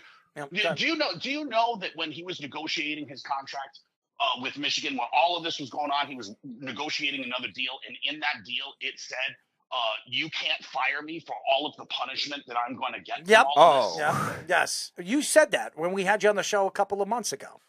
I sent you the thing. Yep. You said that. And again, Jim Harbaugh, he did a Pete Carroll. That's what Pete Carroll did. He knew there were going to be sanctions on USC, so he fled. He went to Seattle. Yep, he went to Seattle. He did win a Super Bowl. Maybe Jim Harbaugh finally wins a Super Bowl. He won a national championship, just like Pete Carroll. And then he fled, and maybe he wins an NFL Super Bowl over there with the Chargers. Those 3 yellow stripes on the Michigan helmet, they run all the way down Jim Harbaugh's back. Coward.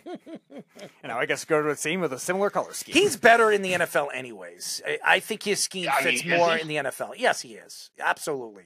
It's going to be terrible. I don't think so. I think he's going to make Justin Herbert even better than he is. Last year, I'm sorry, after seeing Kellen Moore as the offensive coordinator over there, he has regressed. You're talking about one of the best. I do believe Justin Herbert is one of the best quarterbacks in the NFL. He regressed. He did not look good this year. He did not. I don't know if it's a regression because Mike Williams got hurt, Keenan Allen got hurt, and it's also his. Keenan Allen was on the field. He was healthy. He only got hurt right at the end of the year. Yeah. Keenan Allen was healthy. And Mike Williams was hurt the entire year. They just gave him a big contract. He was hurt the entire year.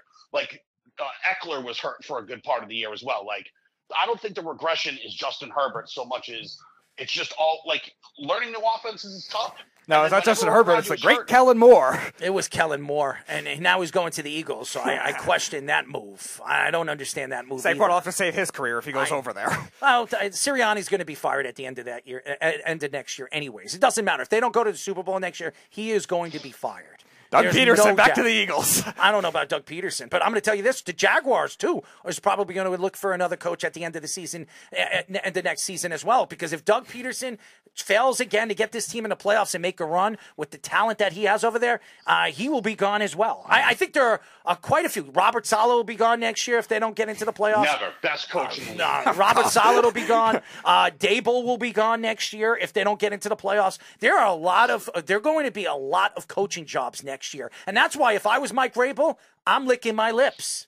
I'm licking my lips because I'm going to have the pick of the litter. So is Bill Belichick. Oh, yeah. And by the way, Bill Belichick is not retiring, and I don't care what anybody says. He's not getting another job.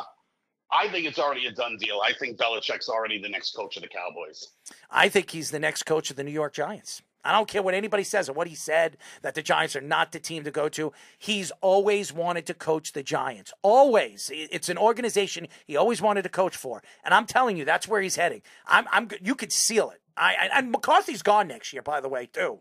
McCarthy, if they don't That's get why to... I said. That's why I said Cowboys. No, I again, Jerry Jones, but I don't know if they're going to work. And is Jerry Jones going to give Bill Belichick the GM position? Because he doesn't want to give it to anybody. And Bill Belichick is not taking a job where he has no say on the personnel. You know that, Jeff. He's always been that way. Right. Then he's taking no job because every other job has a GM. Like, no job is just going to hire him. The Giants might not have a GM. The Giants will. The Giants will do that. They will. Yeah, I mean, maybe, but I think. So will the Jaguars. So will the I Jaguars. think it's a better fit because I think that you'd be. Like, here's my theory. You can call me crazy when I'm done here. I think Jerry Jones is getting ready to hand it to Stephen Jones, and who better to help bring him along with Jerry than Bill Belichick to kind of go this? Because Bill Belichick, if he comes back, what's he got left? 2 years, 3 years? How much longer is he going to coach into his 80s? I mean, come on. Right? So I don't think he's long for that job. He wants the Don Shula. He wants to break the Don Shula record. Right. I think you'll probably coach for 3 years and maybe like Bruce Arians did, kind of transition in a front office role after that. Yes. Maybe. That's why I thought he was going to stay with the Patriots. I did. I did not think. But again, there were stories coming out, and Jeff, you were saying it too, 5 weeks, 6 weeks into the season, that even though they gave him an extension that nobody knew about in the offseason, that he was probably on his way out. Him and Robert Kraft were not seeing eye to eye. And there were stories coming out that Robert Kraft and his son weren't seeing eye to eye with Bill Belichick. And Robert Kraft is giving the reins to his son very soon, that he's going to be running the organization too. He's another Jerry Jones, dude. They're both old and like wobbling around. Like, eventually they're going to just have to pass it off. By the way, I've been watching The Dynasty, the New England Patriots. It's fantastic. Terrific. It is a fantastic documentary. I still have to watch It the gets third even and better. fourth. Wait, Yeah, I haven't seen it. The episodes haven't aired yet. I've watched the whole thing, but the did you? episodes haven't aired.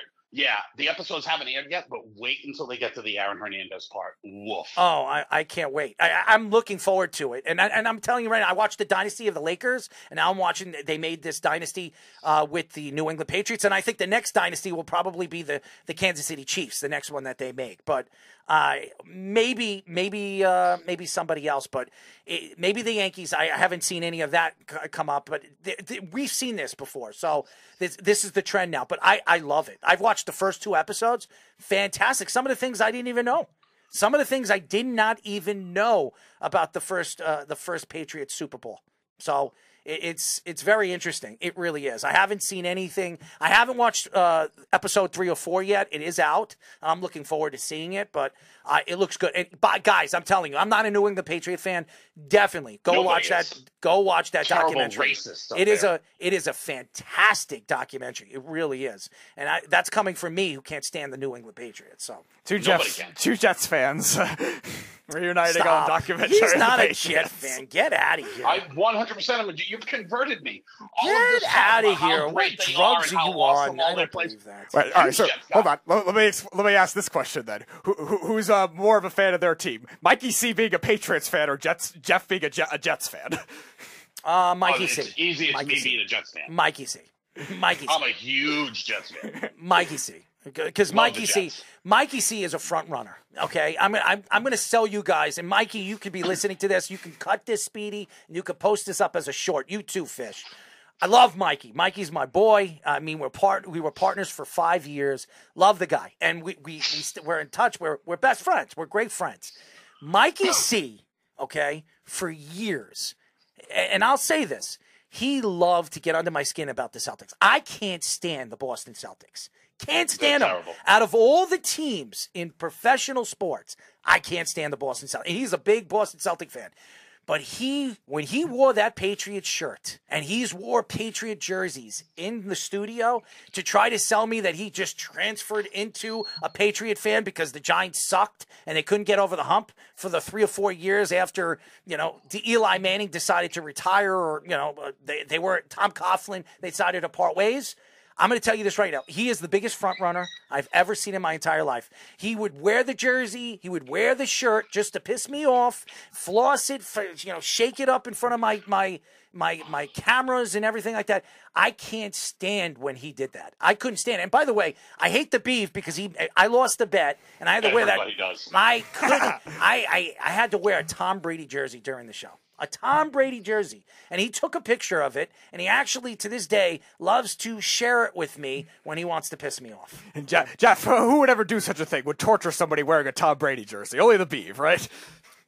I mean, I don't even want to get into, that kid because he's just, dude, he makes Dabo Swinney look like amateur hour when it comes to crying. We're talking the biggest crier on the planet, that kid. You just hate the beef. You hate the Jets too, by the way. I know you do. You're going to sit here. You hate the Jets. Stop it. Stop it. Stop it, Jeff. And it's not that I hate the beef, but if you hate him. Here's the problem with the beef. If he had a tennis match with common sense would win in straight sets. Hold on, Jeff. When we come back, we'll get into Buster Olney reporting that the Pirates have signed Mitch Keller to a 5-year, $77 million contract. We'll get into that. And the Mets, Sangay, it could be out a significant amount of time, first month of the season. So where do the Mets go? Maybe in free agency, a Blake Snell. I mean, we've been saying that. But first, Tommy Scoops with our Sports Minute. This is the Sports Minute. So you ready to get loud? With Tommy Scoops.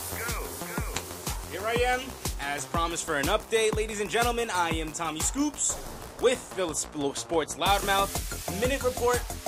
And for today's report, in NFL news, Steelers legend Terry Bradshaw actually said that he likes Kenny Pickett and that the team should actually build around him for the future to come.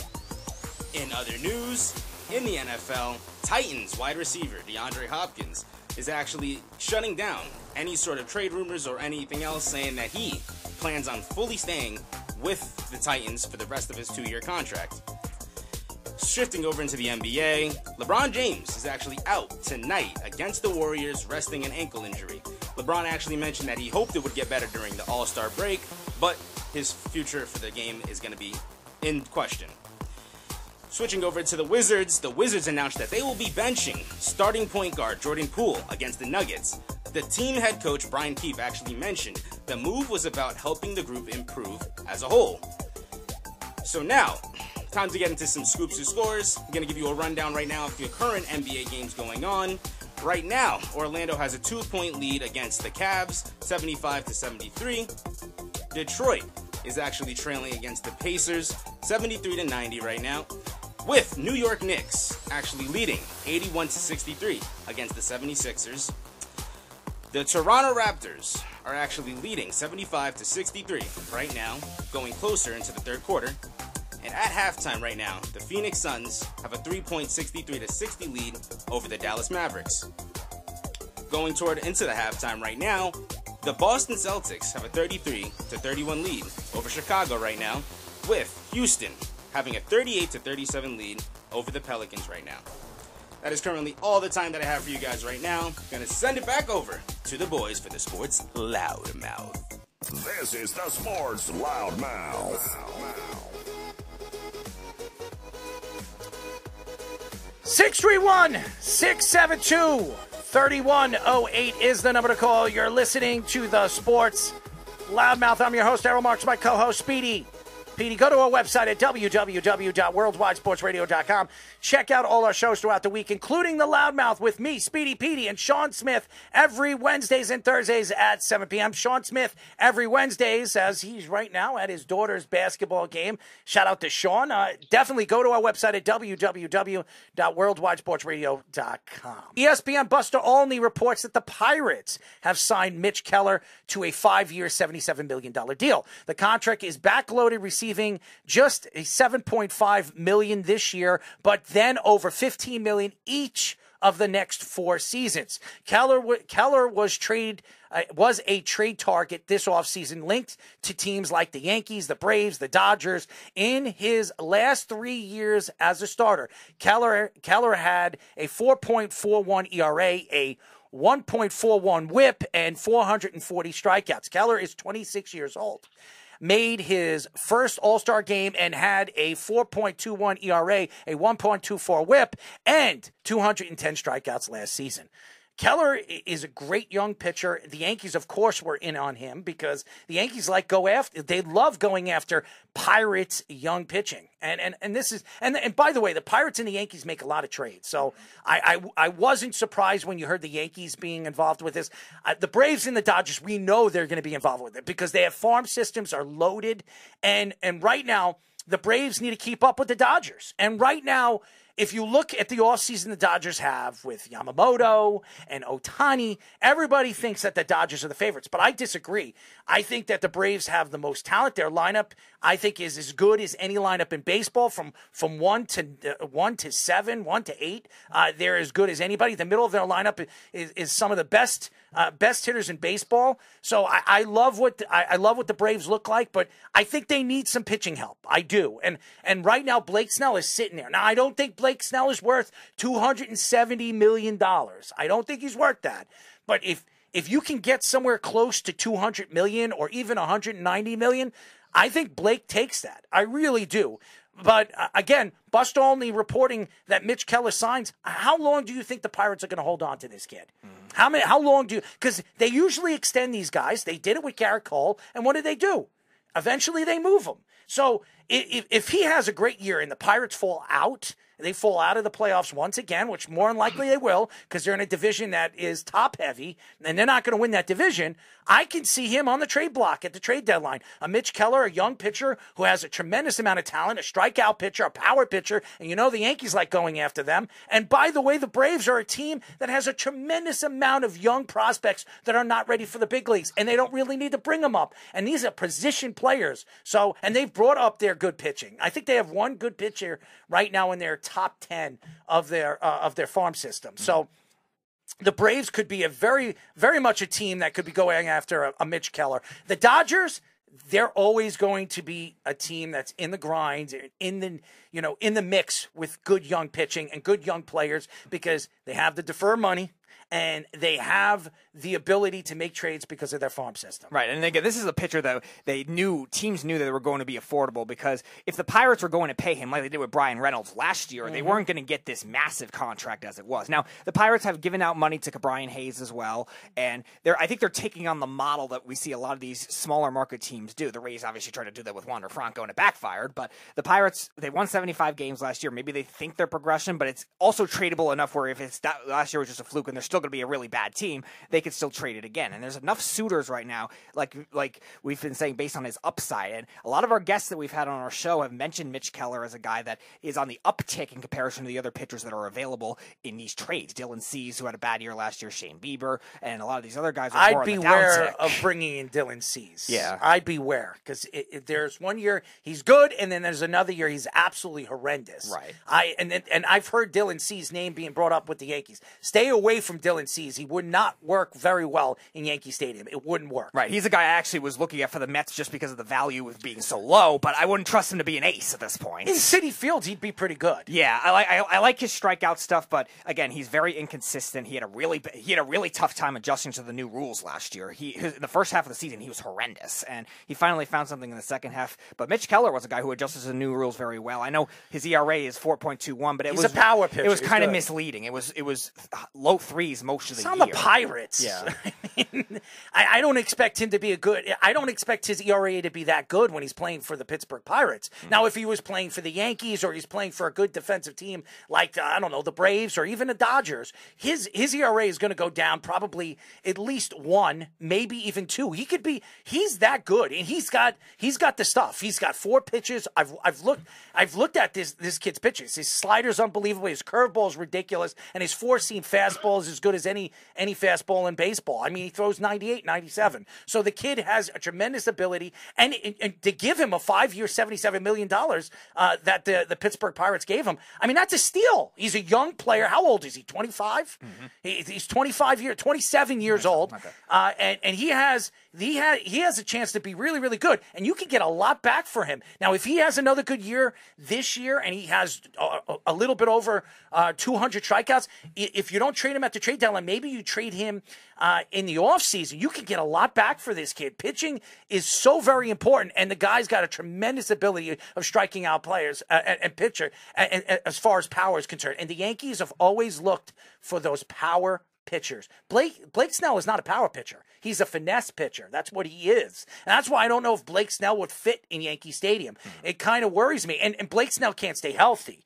But he has pitched well in the American League East. Mitch Keller's never pitched in the American League East. And here's another. Beware of the Orioles, who has a very good farm system. Yep. You've seen what they've done. They have new ownership over there. If Mitch Keller becomes available at the trade deadline, I could see them making a swing at him too. Mm-hmm. And Fishkin brings up a good point in our chat as well. The advanced metrics have been good for Keller, even though his traditional stats don't look as good on paper. And a lot of it was fluky because of a couple bad starts after the All-Star break, which is 100% true, Fish, because the numbers in the first half of the season, I believe his ERA was 3.26, and his traditional stats still look good in addition to having the good advanced stats. And that kind of thing can be deceiving when you look at a couple starts just rigging that kind of ERA. Look at somebody like Spencer Strider, too. Spencer Strider had the highest strikeout rate we've ever seen in, I think, since Nolan Ryan or something like that. It was some crazy stat, yet his ERA was right near 4 because he had a bad last month of the season and had a couple of rocky starts. That kind of thing can be deceptive for how good a pitcher could get. You want to look at percentage for walk rate and percentage for strikeout rate,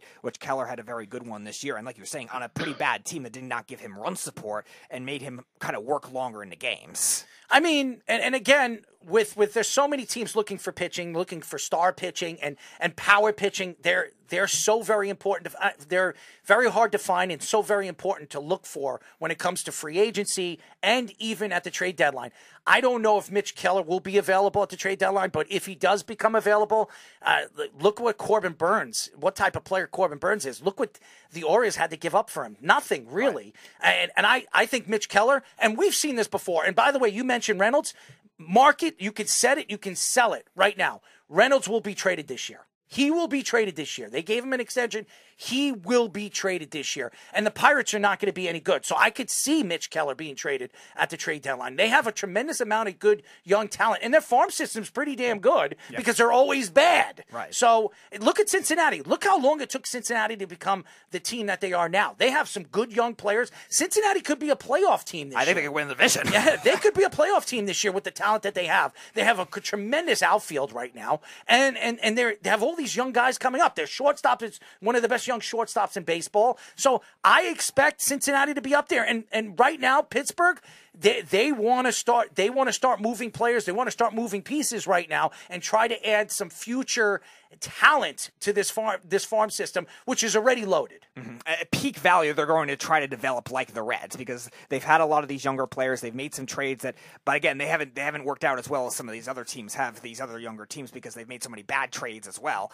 and that's where I think has set them back a little more. But they have a kid in Henry Davis, who I believe is a top 10 prospect in baseball. I think at one point got to the number 2 prospect, who he's going to come up this year. They drafted a kid, and Jeff, you watch a lot of college baseball. You remember how good Dylan Cruz was this year for LSU. Like they just drafted him right now, and he's going to come up. I don't know if he'll come up this year, but he could come up next year. So they have a foundation. But again, if they don't do it right away in a weak division, if the Cubs are mediocre at best, the Reds might have the upstart, but the Brewers are trading everybody, and the Cardinals are old. So like it's not a division that's like necessarily a great competition wise. But if they're still bad, they could still look at that maybe being a sign of concern. Yeah, and I think the Pirates could be better than are they going to win the division? Probably not. But I think the Pirates could be a lot better than you probably think. You're mentioning guys they drafted. Paul Skeens. Yes. Paul Skeens, oh, that's right. I forgot about him. Yeah. Yeah, Paul Skeens could come right in, and they could have a formidable rotation. Is it going to be like a world beater? Maybe not, but I think they're going to win more games than you think because they have some talent on that team. Brian Hayes is a pretty good player. Yeah. O'Neal Cruz is a very good player. They have some dudes there. Like, is it perfect? No. But, I think they'll be better than I don't think they're a last place team in that division. No, I don't either. The Brewers will probably be last because they're going to sell everything off pretty much. Yeah, maybe. I mean, how good are the Cubs going to be without Bellinger in the lineup? They're going to take a hit. The Cardinals aren't all that great either. I don't think they're a team of old men. They're like the Mets last year. I don't think it'll take a whole lot to compete in that division. Oh, who's ahead of them? The Reds? I mean, come on. Right now, the Pittsburgh Pirates have 1, 2, 3, 4 Tier 1 players that should be coming up to the majors in the next 2 years. And a couple of them we've heard of. Tamar Johnson, the shortstop that everybody likes. Jared Jones is another one, the right-handed pitcher that everybody keeps talking. And they have a bunch of pitchers that are going to be calling. And as a matter of fact, they have one out of all the 4 Tier 1 players that they have coming up. 1, 2, 3. 3 out of the 4 are pitchers. 3 out of 4. So Mitch Keller is what wins baseball games? Pitching, Right, absolutely. That's why I'm saying, like, I don't think they're going to be this doormat that everyone thinks that they're going to be. No, I don't think they are. But they won 75 games last year. They well. But there are other teams in their division that are pretty damn good, and they're also coming from the National League that is really top heavy, really good. I mean, Philadelphia. But who's in their division that you think is good? Right now, Cincinnati. The Cubs are kind of the same as what they are. I don't think they really. I don't think. better. I don't think the Cubs got worse. No Bellinger. The Cubs got worse. Yeah, well, Bellinger where did Bellinger sign? Nowhere yet. He's still a free agent.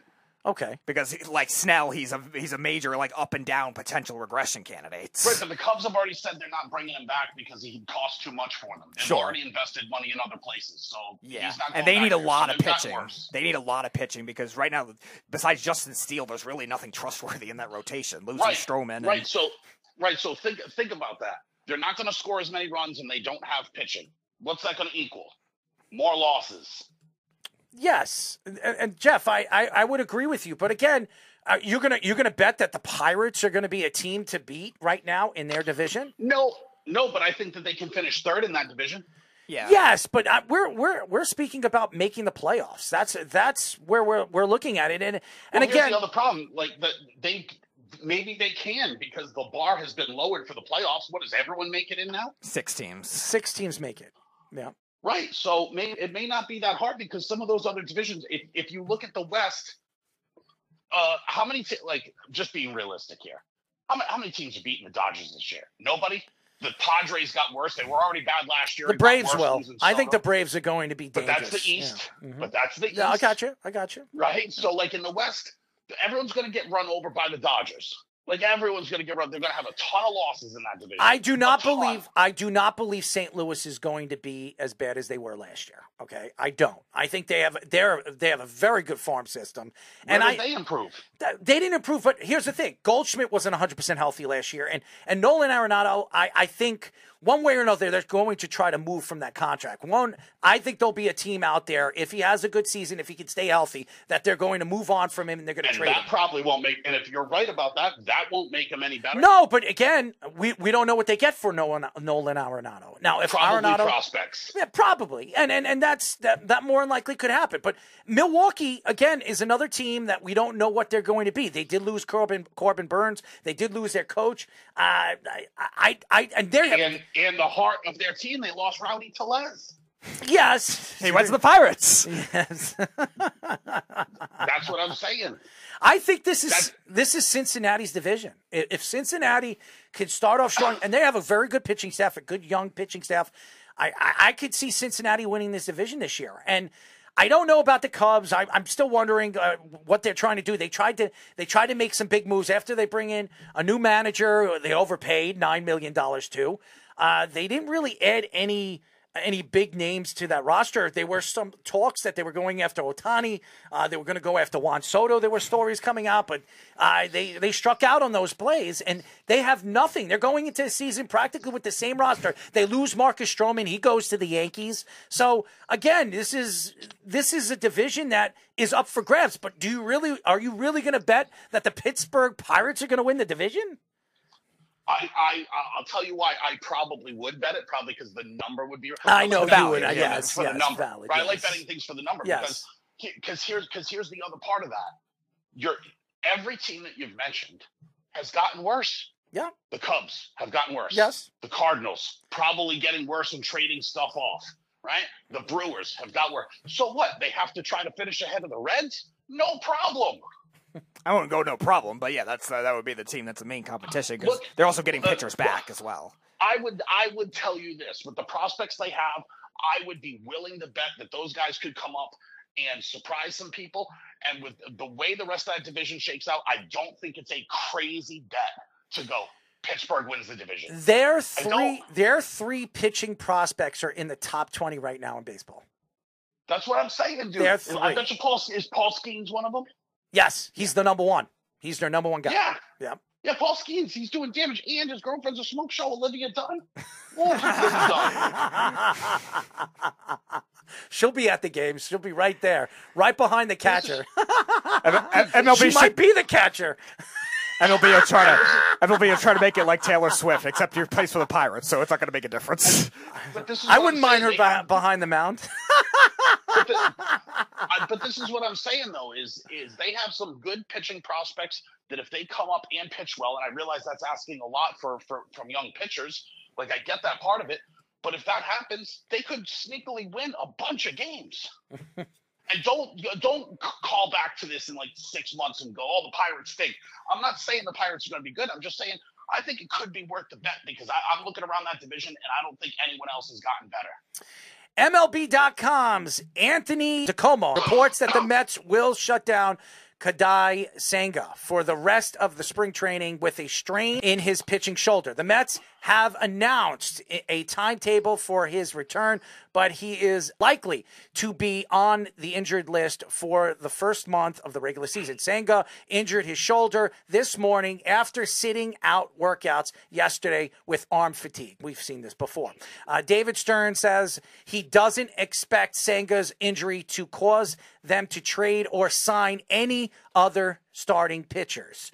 Senga was projected to be the ace of the Mets rotation this season after trading Max Scherzer and Justin Verlander at the trade deadline. Senga had a 2.98 ERA, a 1.22 whip, 77 walks, 202 strikeouts in 166 innings pitched last season. I wanted to see what Senga was going to do his second year, his sophomore year, because I said it to you, Speedy. I believe Senga was going into the season last year. I thought he was going to be the best pitcher for the Mets. I did, because the way he pitches, the way he deceives and hides the ball, I thought teams and a lot of a lot of hitters were going to have problems seeing him and seeing the ball.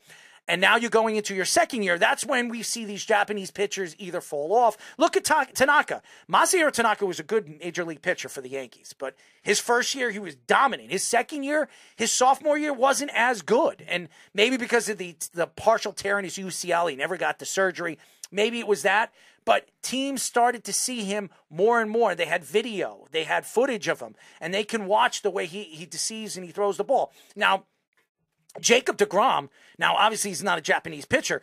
Jacob deGrom pitched the same way he did for years, and people couldn't read his pitches, couldn't find his curveball, couldn't find his changeup, which he had probably the most dominant changeup I've ever seen. So and something what Senga is good at, his number one pitch is his changeup, and it's very deceiving. But I wanted to see him in his sophomore year. Now you're missing him for a year. For a month, maybe a month and a half, 2 months. With the shoulder fatigue, that usually, we've heard this, but believe it or not, there's a Yankee pitcher that's on this Mets rotation in Severino. We heard shoulder fatigue, and then we heard shoulder surgery, then he came back, and then he had a UCL tear, and he was out a significant amount of time. This is not a good sign for the New York Mets. And fatigue is the other thing that dealt with Noah Syndergaard for a while with his shoulder. And, I mean, he's a bigger, different body type. He's a lot bigger than Senga, so it's not ideal for that, especially this season. He decided to randomly work out and show off his muscles, and then he gets hurt again. But nevertheless, definitely not a good sign when it comes to somebody like Senga.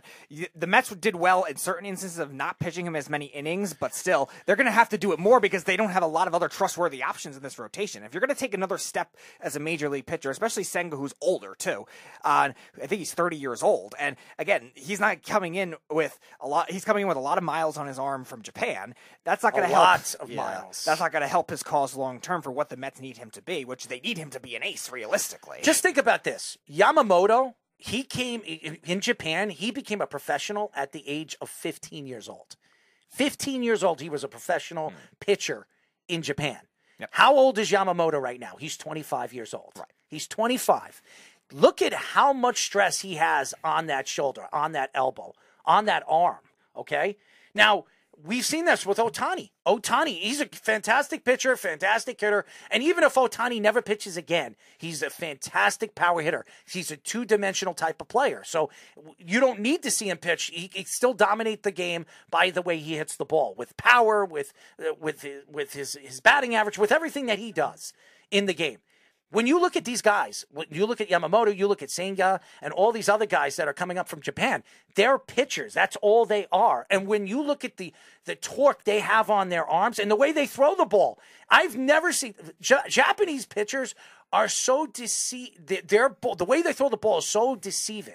Okay, they hide the ball so much by the way they throw their changeups and their curveballs. That's why they're so good in the major leagues. That's why they dominate the World Baseball Classic, because none of these hitters get a chance to see these guys all year long. And then they come into the major leagues, they see them 1 year, and then the second and third years, they figure them out. They start seeing them better, and they start hitting the ball all over the field. I'm not saying that's going to happen with Senga. I don't know if that's going to happen with Yamamoto. And look at Ohtani. Ohtani pitched better this year than he did the last 2 years. So maybe Ohtani's starting to figure out how to pitch against these hitters in the major leagues. But Ohtani's also a professional, you know what I mean? So these guys are coming into the league. Look at Senga. Senga came into the league at the age of 27, 28 years old. Yeah. And with the torque that he had, he became a professional Japanese pitcher at 17 years old, Senga. So that's 10 years of torque on his arm significantly. So that's what, if I was a Met fan, I would worry about this. Right, especially when you have to rely on it being a major focal point of your team, because the Mets were supposed to be rumored for so many different other pitchers this offseason, and obviously they're going to be in a rumor for all the big names because Uncle Stevie could pay everybody too. And what did they end up getting?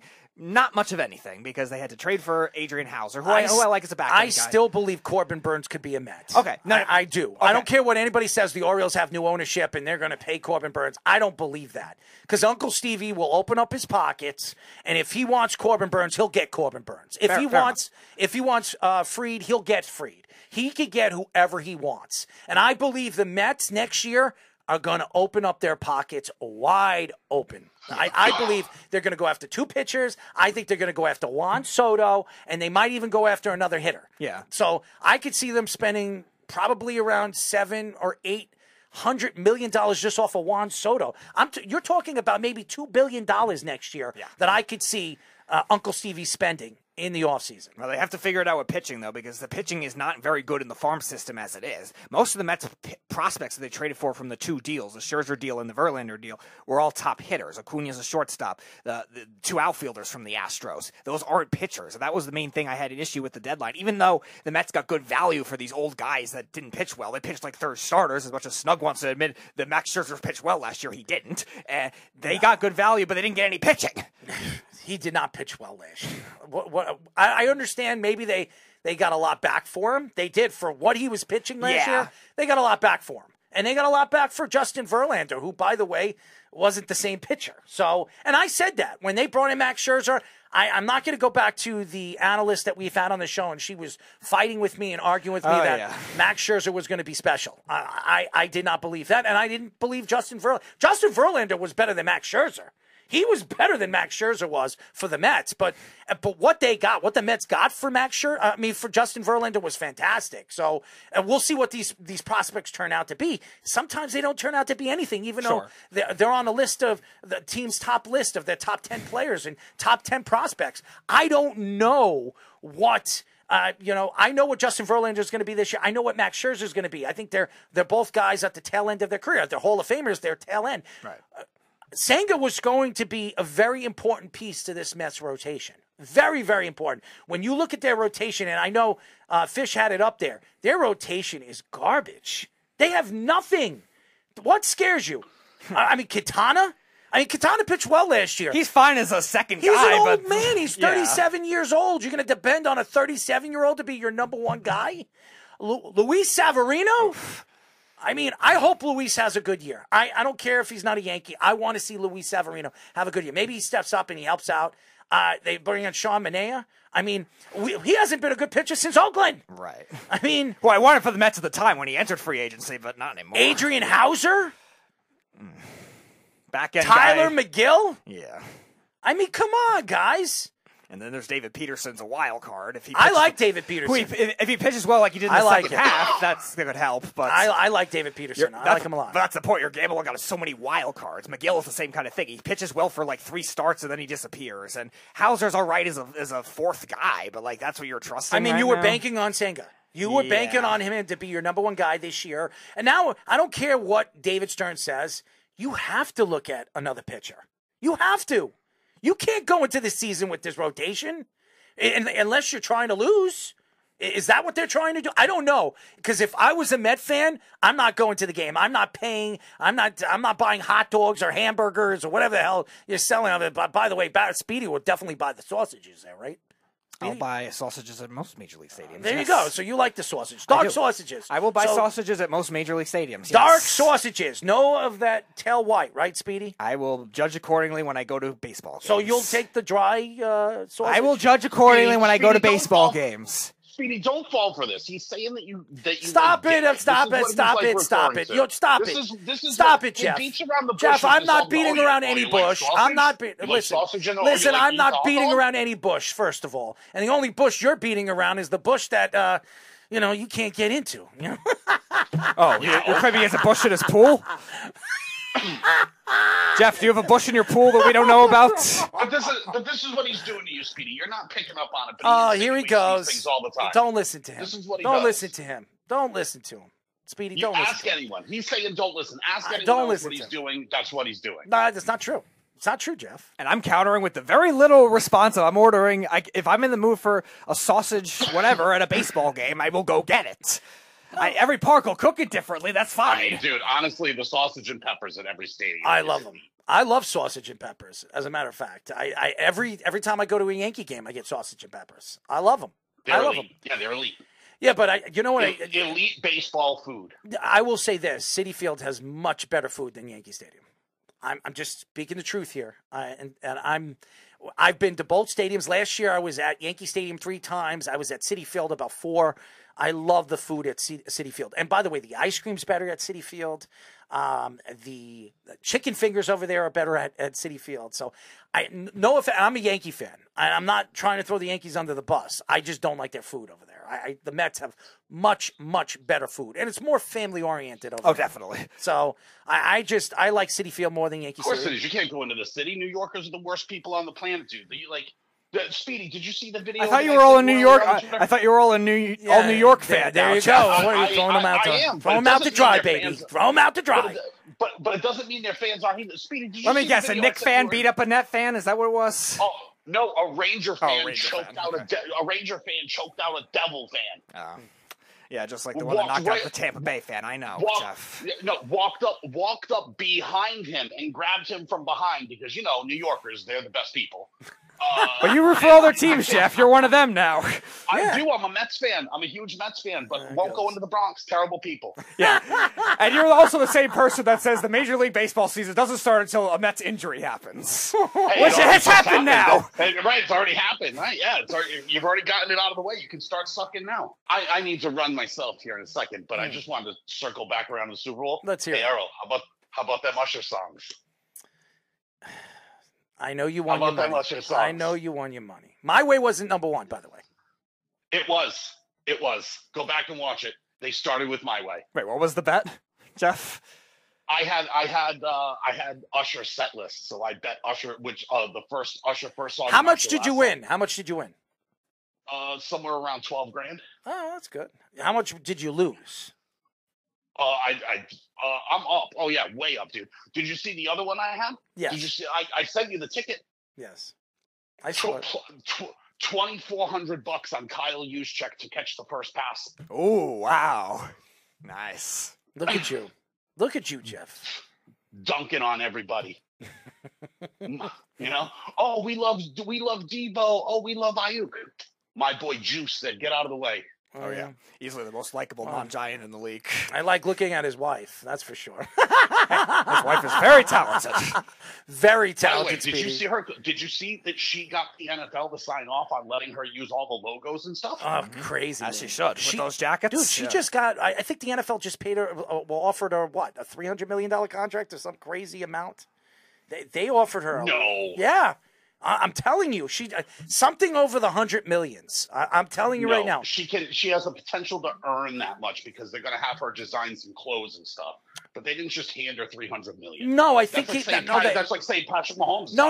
I think they gave her a deal, like with a contract of her stuff, where it's worth about 100 some odd million. I don't know. Speedy, look that up. I'm trying to look that up. Her name's Kristen Juszczyk. I know that. I'm trying to find it. It didn't say in this article, of course. That'll make the Beeve angry. A woman's making more money than him. A lot more money than him. Yeah, everybody does. Leave the Beeve alone. Leave him alone. It doesn't say the exact amount, but it is a deal that is official with the NFL. What do you mean leave the Beeve alone? What did I do? You're picking on him. He didn't do anything to you tonight. What are you going to say? Not tonight.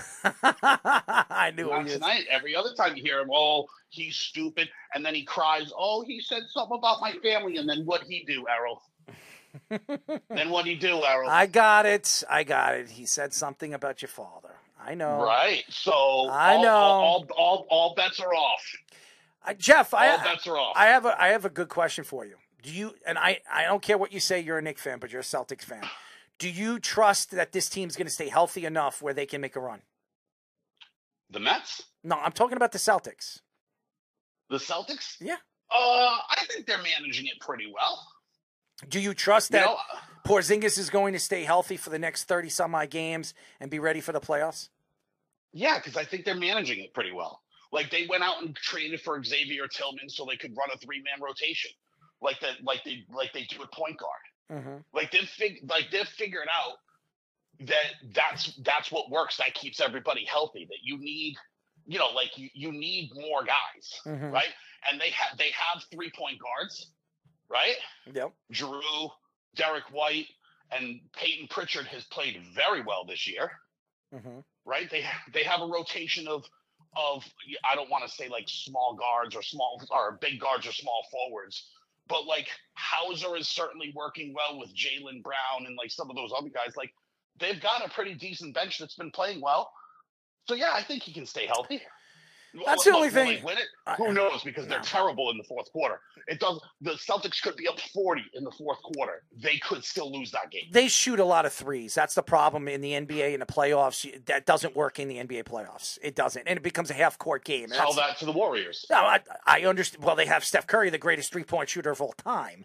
That's different. They also had Klay Thompson. Yeah, but they also had other guys that could shoot the three as well. And not for nothing, I would argue that the Celtics, not that they're better, they have more 3-point shooters because Drew can shoot it, Pritchard can shoot it, Tatum can shoot it, Brown can shoot it, Porzingis can shoot it, Horford can shoot it, Hauser can shoot it.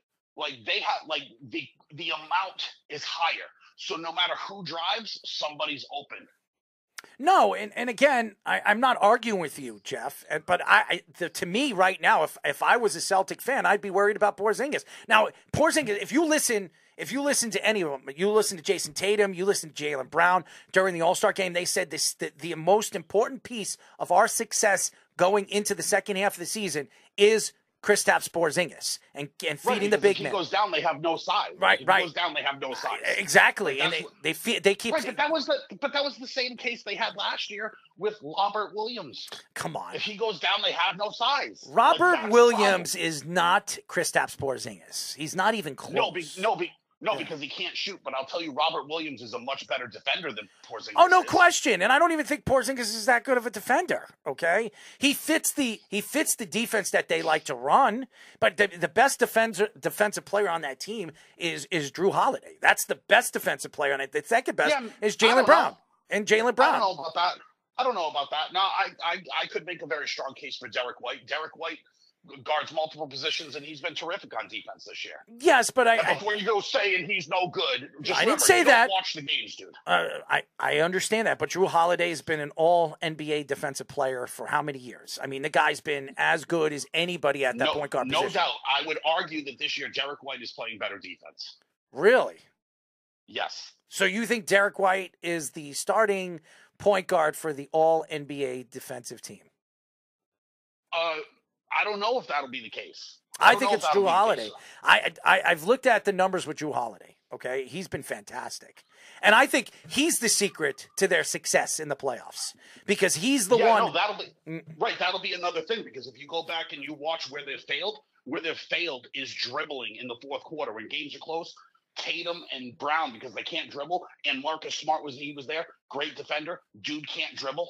You know, like in a perfect world, we would have been able to cut off Marcus Smart's hands. Like that would be a perfect world. So he can't catch the ball or shoot the ball. Just defend. Just defend with your two nubs and wave them around.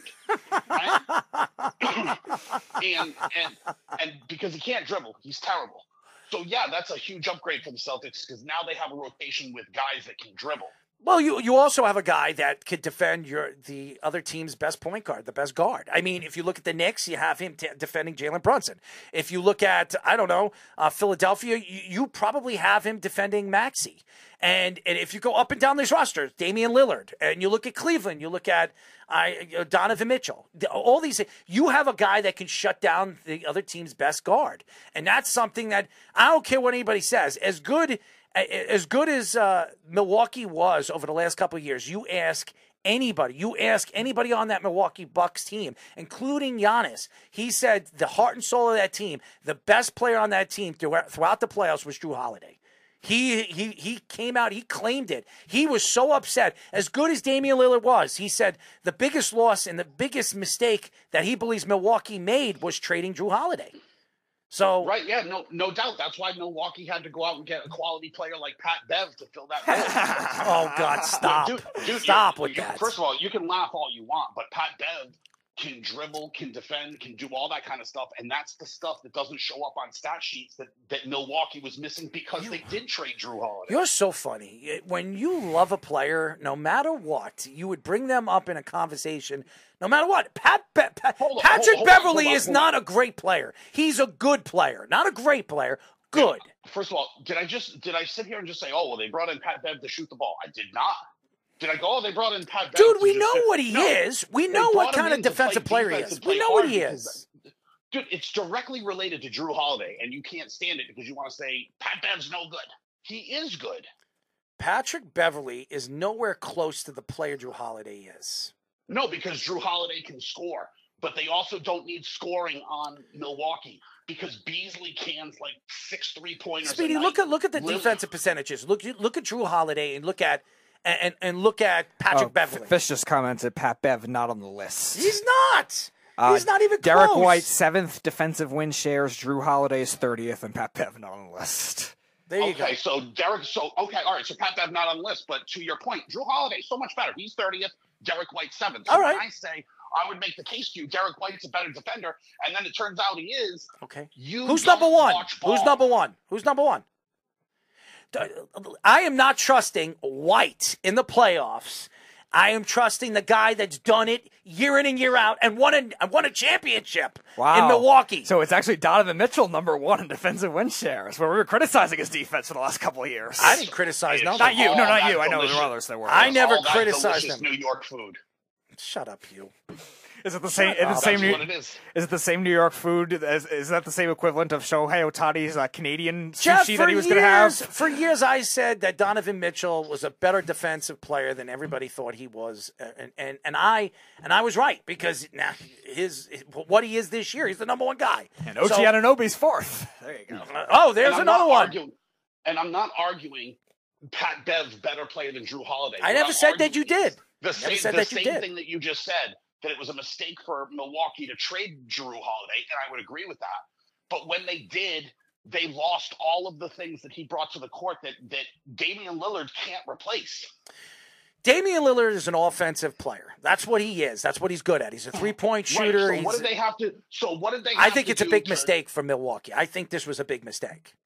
They're going to lose in the playoffs, and they're going to lose bad. I don't bringing Doc Rivers there. I don't think they're going to lose because they brought in Pat Bev. I think they're going to lose because they're a fractured team. I don't think Giannis can coexist with Damian Lillard. I do. I just think they brought in the wrong coach. A guy that's a failure everywhere he's gone, except the 1 year that he won a championship with your Celtics. That's it. And by the way, the guy that was coaching that team and the defense, that great defense, was the guy that's coaching the New York Knicks right now. So, I mean, honestly, I don't think Doc Rivers is any good. I think it was a big mistake. And I don't, by the way, did you hear, I laughed. Did you watch the show yesterday? No, I was out. Speedy, go ahead. Tell the big story. Go ahead, Speedy. Oh, we have JJ Redick commenting about Doc Rivers saying he has no accountability. Oh, yeah. And guess who responded? I saw Your it. boy, Patrick Beverly. Right, yeah, no, first of all, right. And his son, by Do you the know way. the Yes, right, it's great. do you know the Austin story behind Rivers. that? Yeah, I'm sure you don't know the story behind that, though. Well, what's the story? They were going back and forth and doing that to each other because they had their pod and they were doing it for the pod. He had Richard Jefferson on the pod, and they were both texting each guy, Doc and Richard Jefferson was texting Doc Rivers, and Pat Bev was texting Doc Rivers, and Richard Jefferson was texting JJ Redick, and they did the whole thing as a setup for the Pat Bev pod. Oh, is that the case? And if you don't believe me, go and watch the pod. No, I believe you, Jeff. It just makes me laugh because because at the end of it, Richard Jefferson took a selfie with Roan and Pat Bev, and they said, "We're all together on this," and sent it to him. Yeah, well, I don't even have to be on a show to tell anybody that Doc Rivers absolutely stinks as a head coach. He's not good. Yeah, but I don't. Right? Look, I can agree with that to some degree, but also, no matter what the outcome is on this year, you can't blame Doc Rivers. No, I'm not going to. Period. No, the players play. The coaches call the plays. The players have to play. But it's not even. But it's not even that. How successful are teams when they change coaches in the middle of the year? It's extremely difficult for the coach. I want an explanation at the end of the season why they fired Griffin. I want. You're not going to get one. I know, and that's the big problem because you decided to go with Doc Rivers. Milwaukee won't explain it to Errol Marks. No, I don't. I'm not even speaking to me, you idiot. I'm talking about the press, people that want to know after they get eliminated in the first round by, I don't know, the 76ers or somebody of that magnitude. I don't or maybe Miami. I don't think Milwaukee is as good a team as people think. Bobby Portis not that good. Brooke Lopez overrated. I'm going to tell you right now, where are they matched up against if the season were to end? Indianapolis? Yeah, they're 3, Pacers 6. Yeah, Pacers will beat them. The Pacers will beat them. No, they won't. No, they won't. They can out-rebound them. I think they can out-rebound them. No, they can't. No, they can't. The Pacers allow the most points in the league. Hands down. Go and look at. Trust me on this one. All they do is shoot threes, and they allow the most points in the league, and anyone can score in the paint. That means Giannis Antetokounmpo is going to have 3 60-point games in that series. Everybody knows how. Chance. But here's the thing, Jeff. Everybody knows how to defend Giannis in the playoffs when it becomes a half-court game. Everybody knows. Keep him outside of the paint. Not going to happen. It's not going to happen. It'll happen. They don't.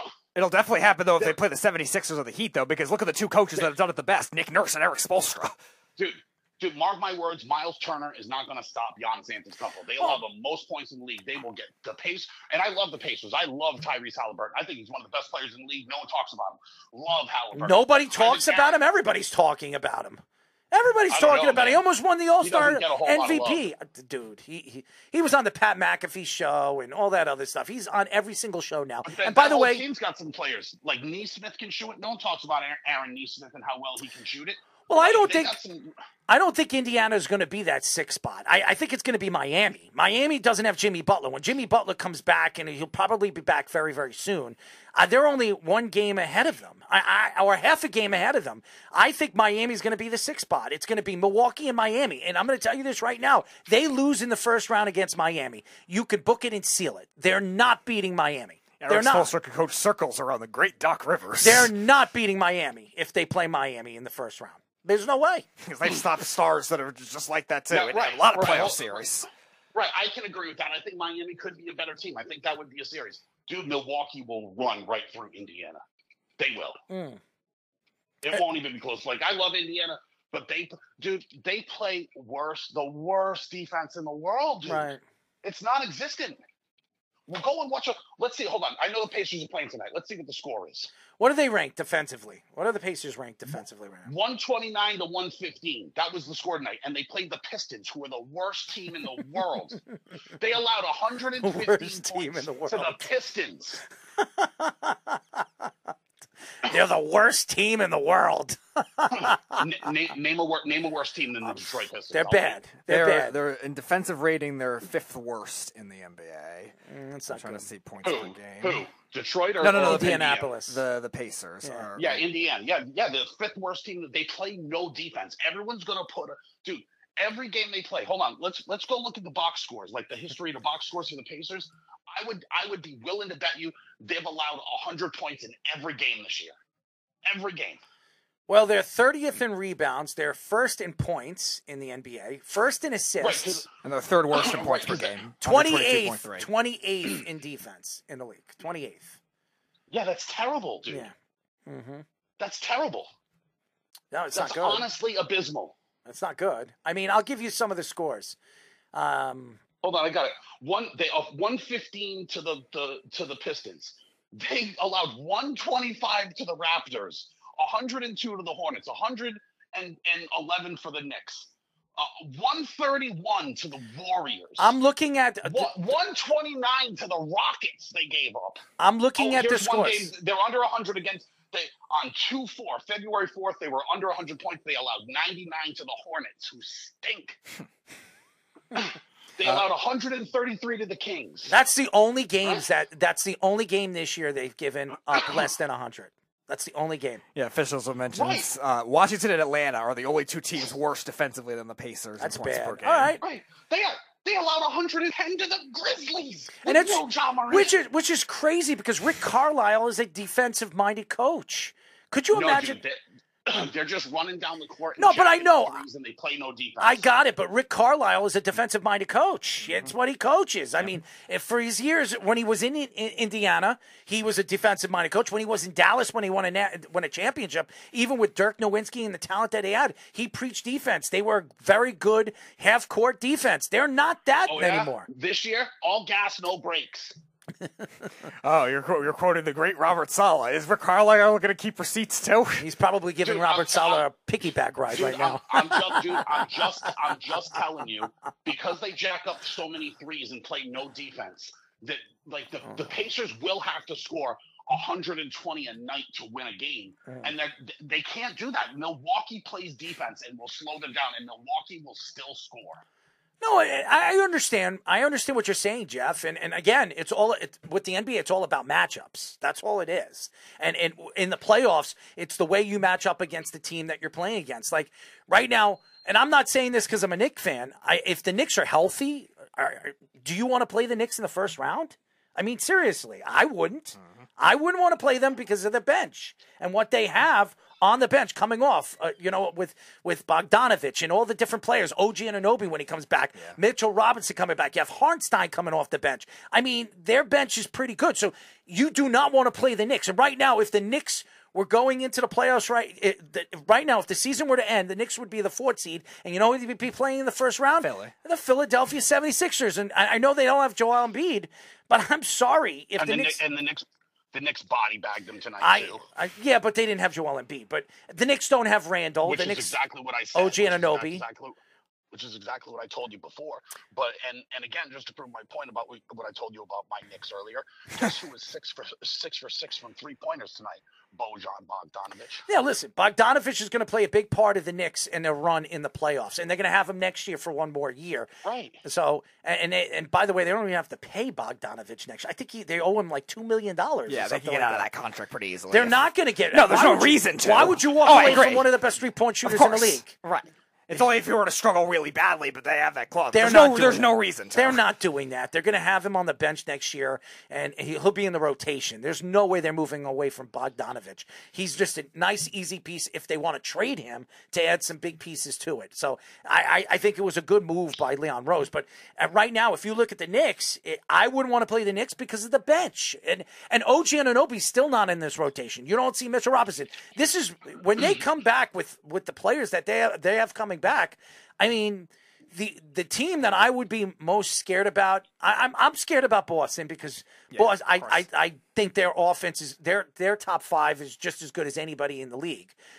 What it scares me, the team that scares me is Miami because of the way Spoelstra coaches. And he knows how to outcoach the best coaches in the league. And he doesn't have to have the best players. And that says a lot about who he is as a coach. Greg Popovich, go look at Greg Popovich. Everybody says Greg Popovich, the greatest coach of all time. Blah, blah, blah, blah. He had Tim Duncan.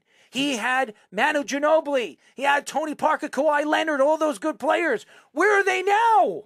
Where are they now? And yeah, they have the retired. I mean, seriously. Kawhi Leonard is out of the Clippers. They're currently the number 1 seed in the Western Conference, just to get outshot of the playoffs. He by should James Harden. retire. He should retire. I mean, he shouldn't be there anymore. The only reason why he stayed there is because they have Wembanyama. So that's it. That's the only reason why he hasn't retired yet. Yep, now he'll coach until his 100 and still do nothing. But eventually, he's going to have to call it quits because they're 11-44. The great Greg Popovich, and this is not a bad team. San Antonio is not a bad team. They have some players they can build around. So, and this is another team that's going to, this is, again, another year that they're going to win. They're going to be up there in the lottery, and they're going to either win the 1 or 2 or 3 spot, and they're going to build like that. And then, this is the way the NBA works.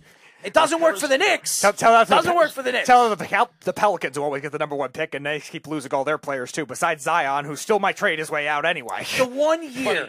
Go ahead. Buddy, there is no lottery anymore. No, I got it. There's no lottery. There's no draft. The Oklahoma City Thunder own every pick from every team for like the next 3 years. They're going to be really, really good.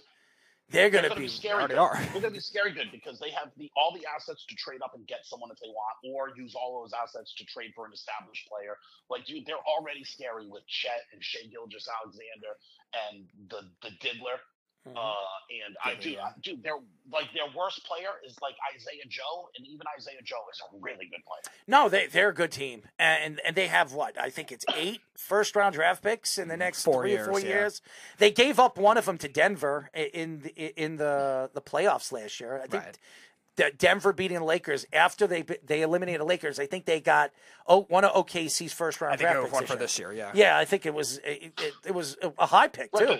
But think about all the draft picks. They have their own 8 others, and then how many second-rounders do they have? Like all of them? A lot of them, yeah. Because they accumulated a lot. I think also from the Pacers and in a separate deal. They got a bunch from the Clippers. That's why that Knicks trade with Detroit was a fantastic trade for Leon Rose because he didn't have to give up any of his 6 first-round draft picks for the next 2 years. So, and I think the Knicks should really ride with that. Yes, I told you I love that trade. It's paying off. I do love Bogdanovich. My only gripe would be this: every Knicks fan, myself included, have all been going, "Oh, don't trade Grimes, don't trade Grimes," and then now you trade Grimes. Like, no, I agree with you, Jeff. They could have traded Grimes for so much more earlier. Yeah, so much more. Donovan Mitchell. They could have gotten Donovan Mitchell for Grimes. All they had to do was add him. That's my only beef with it. Is like Alec Burke is fine and Bogdanovich is fine and I like them and they're good players and I'm not shitting on the deal. However, they lost a ton of value. Like they gave away a ton of value. Like if you hold on for all this to lose his value, they should have traded. Like they should have traded. No question. And again, going back to that trade, which is up right now, as we have Fish posting it up, our executive producer, is the Knicks added Bojan Bogdanovich and Alec Burks for obviously Quinn Grimes, Evan Fournier, Malachi Flynn. And 2, a second-round draft. But I don't mention Ryan because nobody cares. He was dropped as soon as he was traded. Here's another Villanova guy. Yeah, he was dropped right when he was traded. He was dropped like within 24 hours. So that wasn't the big. He'll become an assistant coach in the future.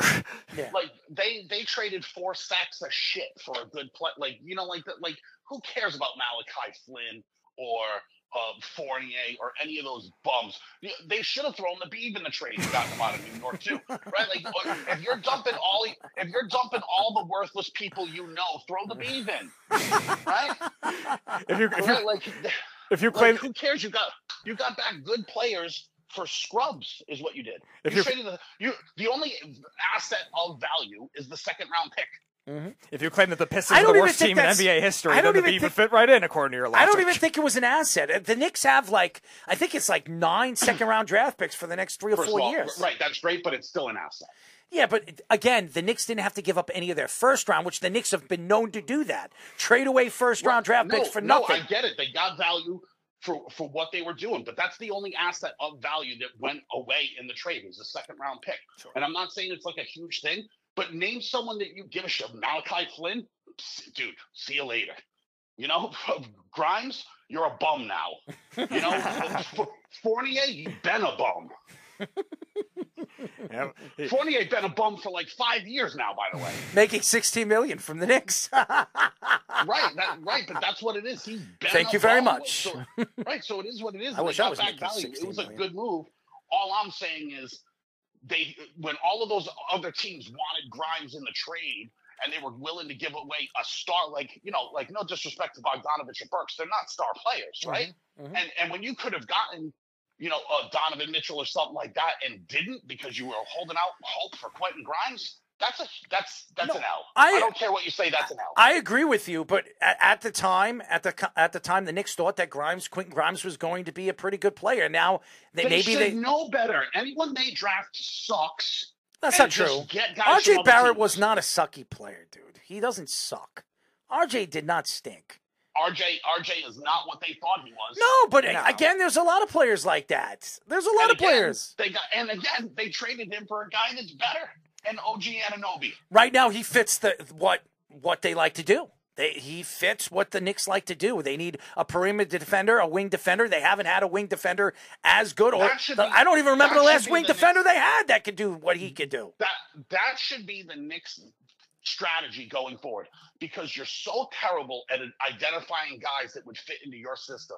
They should just preemptively trade the pick when it's a no-name pick and trade it away when it's at its most valuable thing and get a guy that they want that's established that would be good. Like, that's what they should do. Well, they're so terrible at drafting. That's not true. They the Knicks have also done that in reverse, too. They traded a first-round pick and got the great Andrea Bargnani from the Raptors. Listen, the Knicks haven't been good, but again, they haven't been good at drafting. But how many top 4, top 5 picks have the Knicks had over the years? Even they haven't had a lot of them. And by the way, Porzingis is not that bad of a consolation prize, is he? I mean, seriously. Yes, Fish. Eddie Curry was the worst. The only guy that was the Chicago Bulls. The only guy on their roster they drafted is the center there. Robinson. That's the only guy on the roster they drafted. Oh, we love Obi Toppin. Shipped him out. Oh, we love Kevin Knox. He's gone. Oh, we're holding on Quentin Grimes because he's a star. See you later. RJ Barrett's this amazing player. Oh, you're on the first thing smoking out of town. Matty Capps' boy, Kevin Knox, that he loves so much. Right. There's nobody on the roster they drafted. He was traded again. Nobody. I know. Because he's not good. He went from Utah. I think he went back to the Pistons. No, but Jeff liked Kevin Knox in the first year, too. He thought... I liked Kevin Knox. No, I liked Kevin Knox coming out of college. Yeah, you did. Dude, because here's the problem. These guys are so young, you're just basically drafting off of, jumping and running and height. Yeah. And can you shoot a little bit? Right? And then the problem is they have to fit into an offense, which is clearly the problem in New York. Everyone they pick doesn't fit the offense, right? Not picking on any of the players. A lot of guys' careers are made just based on where you start your career. Look how many teams passed up on Donovan Mitchell.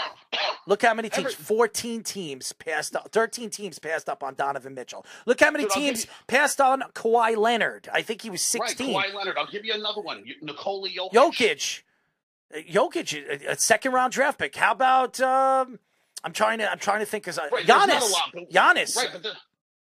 Right, there's a bunch of dudes. Was the 16th or 17th pick? Something like that, yeah. Right, there's a bunch of dudes out there that got picked late, so it's just about where you start your career. And unfortunately, no one that starts their career in New York is any good. None of them. But again, and I understand what you're saying, Jeff, but the Knicks haven't had any luck. Go pull up the list of their last 10 drafts. Go ahead, find out how many people they drafted that are on the team, because it's only Mitchell Robinson I would be willing to bet. And second round draft pick. Mitchell Robinson was the second round draft. And whoever they drafted this year, because I'm sure whoever they drafted. They didn't draft anybody. They didn't draft anyone this year. They didn't have a second round pick. No, the Knicks haven't had a first or second round draft pick for the last 2 years. I'm not lying. The last first-round pick they had was Obi Toppin and it was RJ 20. Barrett. Oh, no, it was Yes. a Spanish kid, Leandro Lomarmo, in that same draft, Mm-hmm. who didn't play much of anything. RJ Barrett was the year before, and then the year after was Kai Jones and Keon Johnson both got traded to Gone. Gone. They were traded to other teams, so they didn't even draft those guys. Second round pick was Jeremiah Sims and another Villanova guy, Jeremiah Robinson Earl. So, Gone. yeah, and Mitchell Robinson, like Earl was saying, was a second round pick with They Kevin drafted Marks. McBride. Right, which They is the one that I identified that's still there. So there's one. They drafted So how- McBride, didn't they? McBride was a second round draft pick. Second They round did. pick, yeah, Well, so 2021. two guys on the team. Out of 15, 2 out of 15 we got so far. We got the last guy at the bench, and then a guy that's always hurt, even though he might be the greatest. McBride is not the last guy on the bench. Stop. He pretty much is now. No, he isn't. He's a starting point guard on the shooting guard, point guard or shooting guard on the second team. He's pretty good. First of all, you make no sense. You have no idea what you're talking about. He's the starting point guard on the second team. Second team. He's not a starter. He's not a starter. No. Right. So he's the last guy off the bench. Whatever, Jeff. He's not Right. the last guy. Who's coming in the game? Who's coming in the game first, McBride or Burks? Who's coming? I would take McBride. I think McBride's been coming off Burks the is bench. a better player. I'm telling you, McBride has been one of Thibodeau's favorite guys. He's a great defender, shutdown defender, and he could shoot the three. He's actually. But that doesn't matter because that's not putting the. I'm the ball telling in the you net. right now, know, it's all about McBride is putting off ball the in net. bench more. He's off the bench before Alex Burks. I'll make a bet on that. I'll make a bet on it. Yeah, I mean, I'm sure it can vary from night to night. Hold on here, let's see. It probably does. They're the same type of player for the most part. McBride is a little. Yeah, McBride played. Right. McBride played 17 minutes tonight. Burks played 13. Bogdanovich played 24 minutes. Yeah, well, we Sorry, expect that. Nothing. We expect that. Right. So he plays a little bit because let's be honest. 4 he didn't minutes really is get a to get- lot, Jeff. That's a lot. Oh, if 13 minutes is a lot. Okay, let's see. No. the starters 4 play. minutes DiVincenzo, over. 35 minutes. Josh Hart, 44 Stop, minutes. Jeff. Brunson, 39 minutes. They're their starters right now. Of course they're going to play. Thibodeau likes to run these guys down. And they still have the last month. Come on, Jeff. Do you watch a lot of Knicks games? Honestly, do you watch? I love the Knicks. Oh, yeah, you love the Knicks. Knicks. So you Who would told know you they that were- Tom who Thibodeau told- likes to run his starters into the ground. That's what he Who told you does. they And he's were done that the last month, unfortunately, too. Who told you they were going to body bag the 76ers tonight? Could you? We knew they were going to beat the 76ers. No, you didn't. You said the 76ers are so good. They're I said gonna good. get They're body good. bagged. I mean, No, they're not. They the got Knicks body bagged. body bagged. Really that bad? Was it really that Yeah, bad? the I don't Sixers know. were down like 20 to 25 the whole night. Yeah, well, at the end of what was the final score of the game? 110 to 96. Yeah, it was body bagged. All right, 14 points why- without why? Joel Because Embiid. Why? Because they made a run on the second team at the end of the game. They body bagged them, bro. They made a run against Miles McBride and Alec Burks. Is that what you're saying, Jeff? Yeah, exactly. McBride's so good, that's who gave up the run. Could you stop? What is it with you with Miles McBride? I mean, I'm sorry, with McBride. What is it? He's not that good. He's a good player. He is a good player. Burks over him. I'm taking Burks over him. I'm not. Bogdanovich. Oh my God. They're basically the same player. I'm not Oh, saying. really? Who led the team in scoring tonight? Who led the Knicks in scoring tonight? I don't know who. Bogdanovich. I didn't say Bogdanovich. I'm saying Burks and McBride, not Bogdanovich. I know Bogdanovich is a better player than both of them. Right. All right. So in 13 minutes tonight, Burks had 7 points. In 17 minutes tonight, McBride had 4. And McBride's a better defender than Alex Burks. Oh, but that doesn't matter because defending doesn't matter. Because if it didn't matter, Oh, for here Pat he Bev, it doesn't goes. matter Go for ahead. McBride. Go ahead. Don't do No, the Patrick you don't Beverly. like- Go ahead. No, you don't Go like ahead. when your standard is you're Stop, held to the Jeff. same standard Stop, you pass to Jeff. someone else. That's No, not true. what it is. That's not true, Jeff. That's not true. That's not. It is. No, it's not. defense You doesn't like matter, flip right? it. Wait a second. No, I did not say it doesn't matter. You're telling me that Patrick Beverly is a fantastic player, 6th man of the year. You were saying that Dude, yes, dude. you did. You did say that. The You Bucks did with say the- that. What are you Right, on and what did I just drugs? tell you with it was a mistake trading Drew Holiday for them, and what they lost, they needed to get back. And Patrick Beverly provides what We'll they see lost. that. We'll see. We'll see what happens in the He first does. round. We'll He see what does. happens. He provides Coached the by the defen- great he Doc provides the- Rivers. and because Pat Bev doesn't need to score on that team, dude.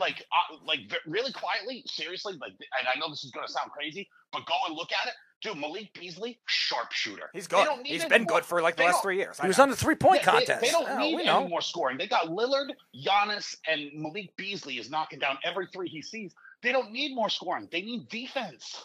Yeah, we'll see what happens in the playoffs. We'll see what happens in the playoffs. First of all, I'm the one that told you earlier, like, dude, like, they're not going very far. I don't think the Milwaukee Bucks are like a complete team. I think Miami's better. I think the Knicks are better. I think the Celtics are better. Let's see, who else? Damian Lillard will flee to Miami next year. Mark my words. Mark my words. Can he? I think he's still under contract. No, I think he's not. He's a free agent. It's the last year of the 2 year, $60 million per year. A free agent, and that's where he's going, baby. That's where he wanted to go. That's where he's heading. That's where his agent said that's the only spot he would be traded to. Yeah. That's where he's going. You mark my words. Book it. It probably is, but that's bad news for the rest of that team because they're going to have to figure out how to pay him. With like Tyler Hero's got to be the odd man out, right? Yes. Because Robinson's not going to have much They'll value. move him in the offseason. They'll move him in the offseason. He wants to play without a bio, so they're not going to move him. So yeah, Tyler Hero will be moved. And I'm not sure that works either.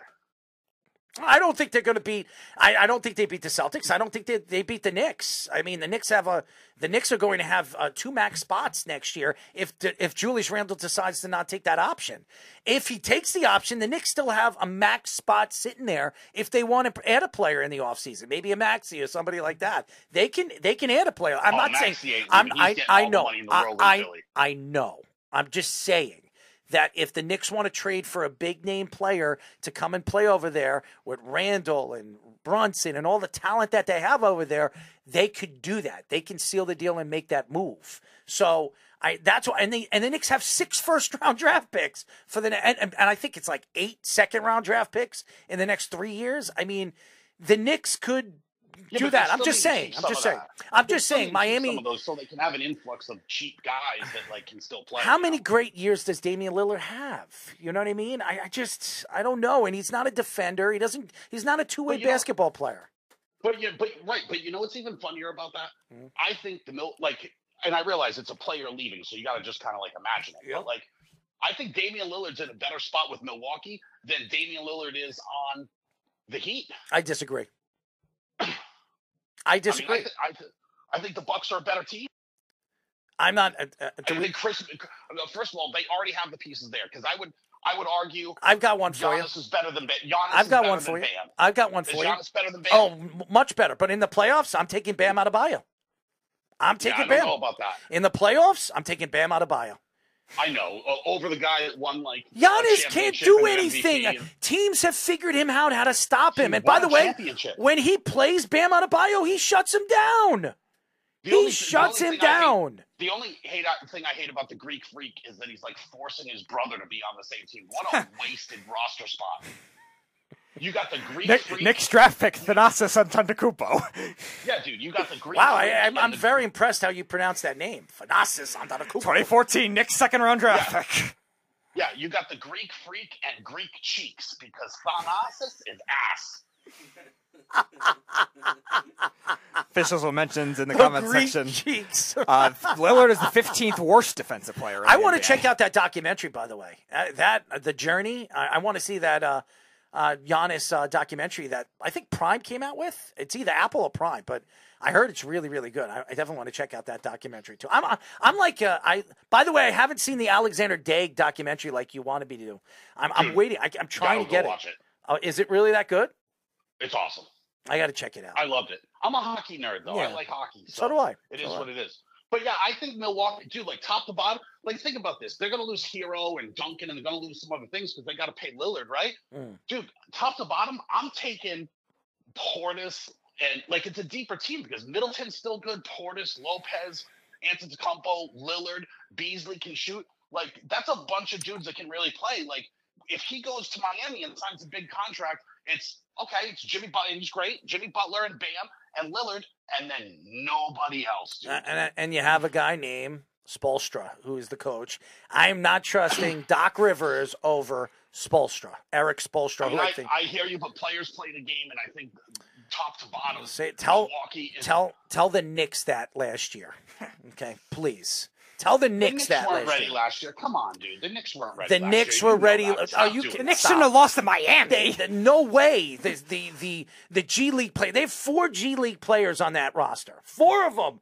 And they were a part of that roster, the major part of their roster. That was embarrassing. That was embarrassing the way the Knicks got their butts whipped. Okay? They were the better team. They were the better team. And the better coach beat the other coach. Okay? And I'm not taking shots at Tom Thibodeau. He could be coach of the year this year for what the Knicks have been.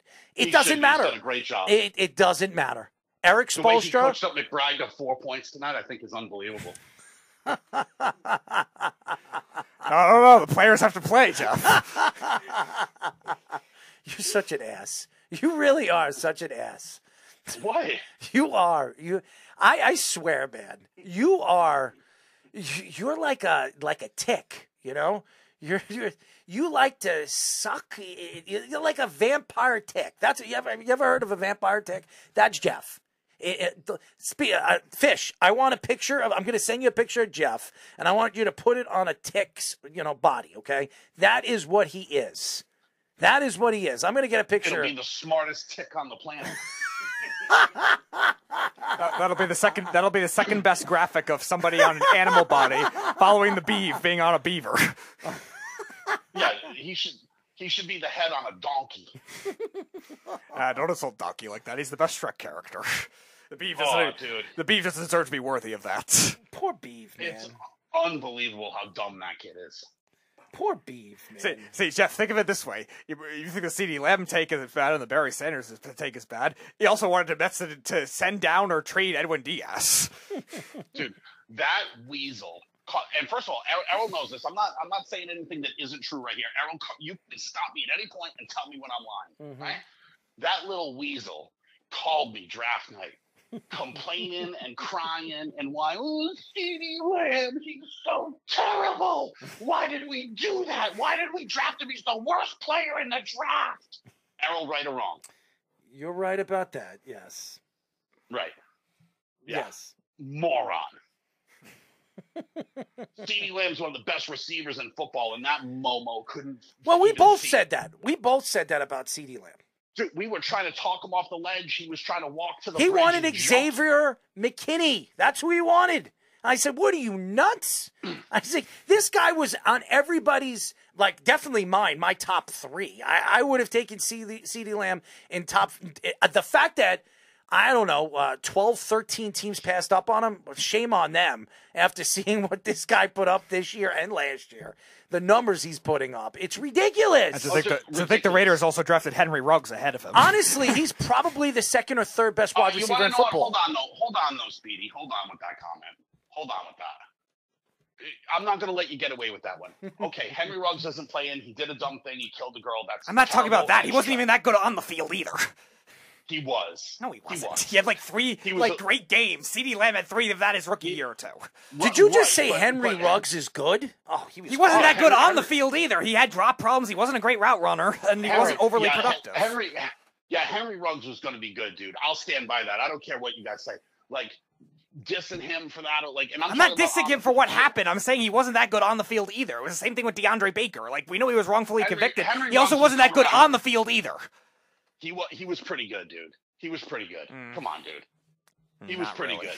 That's what it is. But like this is what I'm saying though. This is why me and Errol laughed about it because we had to talk him off the ledge. And this is why he serves coleslaw in deli. Because if he had to be a job, like if his job had to be a scout, he wouldn't know talent if it hit him in the face. He's gonna be texting me tomorrow. Tell that ass shut the hell up.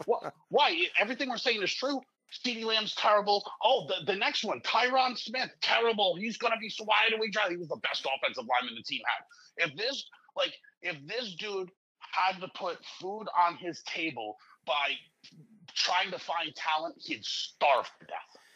I'm looking at Henry Ruggs' numbers. 20 games, 50 receptions, 921 yards, and 4 touchdowns. That's not good. In a year and a half, that's not that good. Dude, he had a rough go. He was coming into his own as a pretty good player, dude. It was coming around. I'm telling you, because he had a pulled hamstring. there a little bit. That's not. Well, how that long bad, was he dude. sentenced? How long was he sentenced? It depends, right? Because I think his sentence was like 3 to 30 years or something like that. Was it that which long? I think you said, Jeff, there was something like it's likely to be something like 8 total, like based on what he could end up happening. No, his sentence is 3 to 30, so he can apply for parole after 3, dude. Yeah. Okay. 3 years. Now hold on. Whether he gets granted parole is 3 to a whole 10. nother He story. he was sentenced for 3 to 10 years. Okay, so he right, would be so- entering this is the third year he's entering, I think, in October. You or give him November, another chance yeah. to play in the NFL?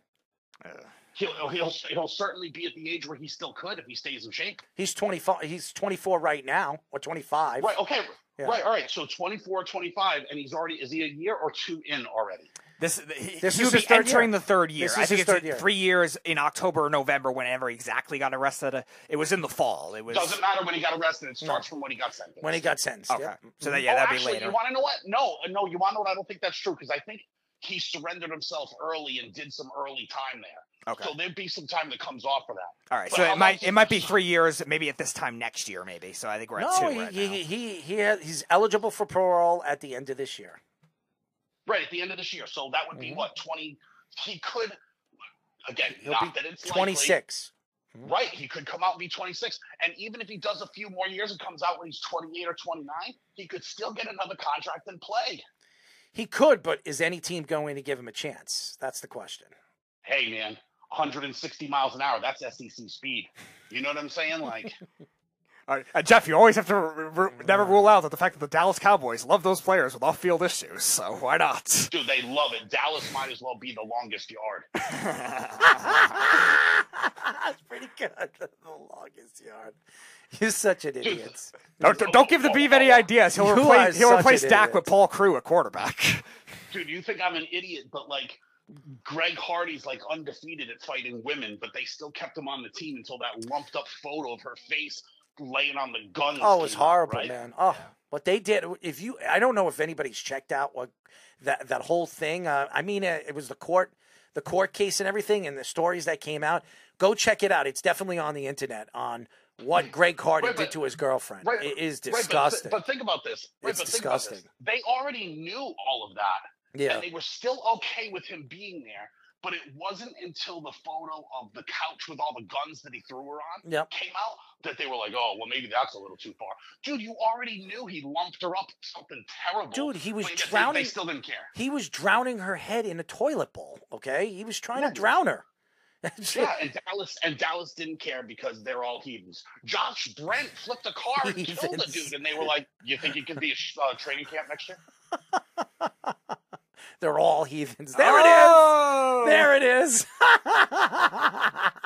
My name is Jeff, the president of what?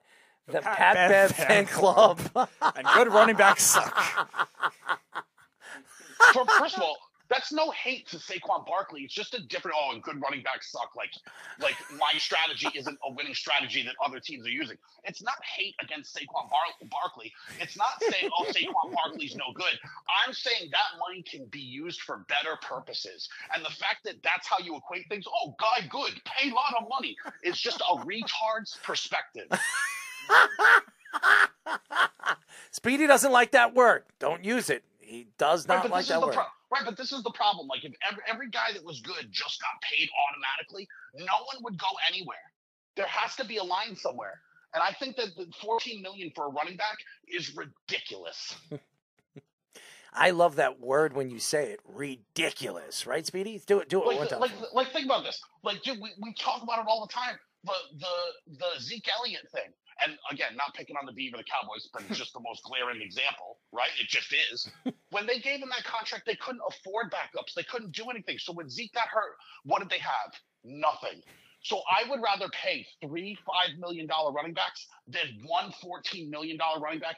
And somehow that's hating Saquon Barkley. It's not. He's a very good player. He's very talented. Also, if I'm building a team, it's not worth the money. I disagree. When you have a player, a game-changing player like that, I'm going to tell you this right now. If I were Buffalo in the offseason, I know they have Cooks there, and he's a good player. Dude, they've tried. First of all, they've tried though. Like, they're one-dimensional, but they've tried because they went and got Damian Harris. They drafted Zach Moss. Was it Zach Moss? Come on. Hold Zach on, Moss who's was the guy? 4 years You ago. put but yeah. Saquon Barkley on that team. You don't think they're a different team? Come on, Jeff. No, they could be a lot better, but I don't think A lot that better. That's, right. But here's the problem. I don't think the team is built that way because they run with Josh Allen. That's their running game, and I don't think that they're built to really run the football like that because they had James Cook, who did well, but most of his stuff was because he was catching passes out of the backfield in Buffalo. They don't run the ball well there. They don't. The It doesn't Giants. matter who they had. Devin Singletary and Moss and Cook and Damian Harry and all these guys that they went and got. It doesn't work for them. It can't just be, all of those guys suck. Like everyone they get sucks. No, it's the team and the way they run it, dude. No, I got it. It's all about the scheme and obviously the coach and the way they like to run their offense. But I'm going to tell you this right now. If you put Saquon Barkley on that Buffalo Bills team, watch out. I'm telling you right now, watch out. I don't think it's Watch as out. automatic as you think. I don't think it's as automatic as you think. I because disagree. I don't think they know how to run block. You don't really need to do that with a player like that, man. I mean, you could do so many you do. things. You could do I so mean, you many do, things because with Zeke, him. Would you say It's hard would to you take say down. Would you say prime Zeke Elliott is the same as Saquon Barkley? No. Or close or thereabouts? Or I loved Zeke coming out of Ohio State. Saquon Barkley, I think, is just a better player, man. Right, fine, but it's close, right? It's Yeah, pretty close. okay, yeah. Right. That's all I'm saying. So you're like, they don't need to block for him. Zeke went from all world when they had a line, and then when they didn't have a line, he couldn't run nowhere. Yeah, I just think if you put And Saquon, the line in Buffalo is not good, right? It was good this year. No, it wasn't because they still couldn't run the football. They don't know how to run block. It's because not part of their well, offense. hold on. Cook had a pretty good season. He had over 1,000 Because he yards. caught a ton of balls out of the backfield. And just imagine what you could do with Saquon doing that.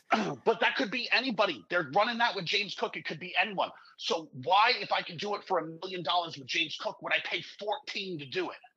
Because you're not going to win without it. I mean, did you see them against Kansas City? They did it just fine with James Cook. They couldn't beat Kansas City. They need to get over the hump against Kansas City. They need another weapon. That's a weapon that could beat them. Right. So now they need another guy that can get open and catch passes because I don't think Gabe Davis played in that game, did he? No, he didn't. No. Right. So that's when you're like, they need another weapon. They couldn't beat him. Yeah, their number 2 wide receiver was out. Yeah, but I just think he creates so many mismatches. He creates so many mismatches for, especially in the AFC East. He's going to create so many mismatches. So, and then look at the Jets when they played the Giants. Look at what he did. The Jets defense and what they did this year, especially against guys that caught the ball in the backfield, they completely dominated. Against Saquon Barkley, over 100 yards. If you look at every team that was good and made the playoffs this year, the only one that was a one-dimensional running game was San Francisco, and I realized that's all great. Every other team, multiple running backs, multiple. Yeah. And that's just what it is. You need more running backs than just one. Well, that's not true. More, The Jets. As soon as Breece Hall got, they didn't make the playoffs. All right, but it was Breece Hall. It was all Breece Hall. What I said to you was, if you look at all the teams that make the playoffs, stop injecting the Jets into it. I'm If you look just at all mentioning the the teams team. that made the playoffs. No. If you which is craziness because they were terrible with just the one running back. Yeah. So bringing them up, look at how good that was. Yeah, it was a disaster. 4 wins. Okay. So but if you look at all the teams that made the playoffs, 7 wins, by the way. Well, whatever. If you look at all the teams that made the playoffs, they were all multiple running back teams, except for the 49ers. That's the one exception. The Dolphins, Mostert and A-Chain. Did Pittsburgh make it? I think Pittsburgh made it. Yeah. Jalen Warren and Najee Harris. Yep. The Ravens, Browns. yeah. The Ravens, they got 17 of them. Justice Hill and Gus Bus. The Texans didn't. They had Singletary. That was their main running back. And that's why they threw the ball 1,000 times. I'm just saying that they were a team that made the playoffs and they ran with one guy. All right, so 2 teams out of 12. Okay. Go ahead, name more. The Lions, Jahmyr Gibbs and Montgomery. You want more running backs than just one. I'm not paying $14 million because it doesn't win. Unless you're with the Jets, because 7 wins is terrific, right? Breece Hall. Round of applause. What about the Rams? They were pretty one-dimensional with Kyron Williams. They didn't really have anyone else. Right, that's the one they had, but they had some other guys behind them. They didn't use them, but they had other guys there. Right? But most of the teams, Dude, the Eagles, how many running backs the Eagles had? They had Swift and Gainwell and all these other dudes. The Seahawks, how many running backs the Seahawks have? Like a dozen? Yeah. The Seahawks have more running backs than the Bears have tight ends, and I think they drafted a tight end in the last 5 drafts. Fish got a good opening translation of who you are, man. They just said it. Guest now on sports, loudmouth, professional, enormous windbag, Jeff. I mean, that's all well and good, but it also shows you how dumb he is because he's like, you got to pay this, but all the good teams, right? Like all the good teams have multiple running backs, right? Yeah. Right.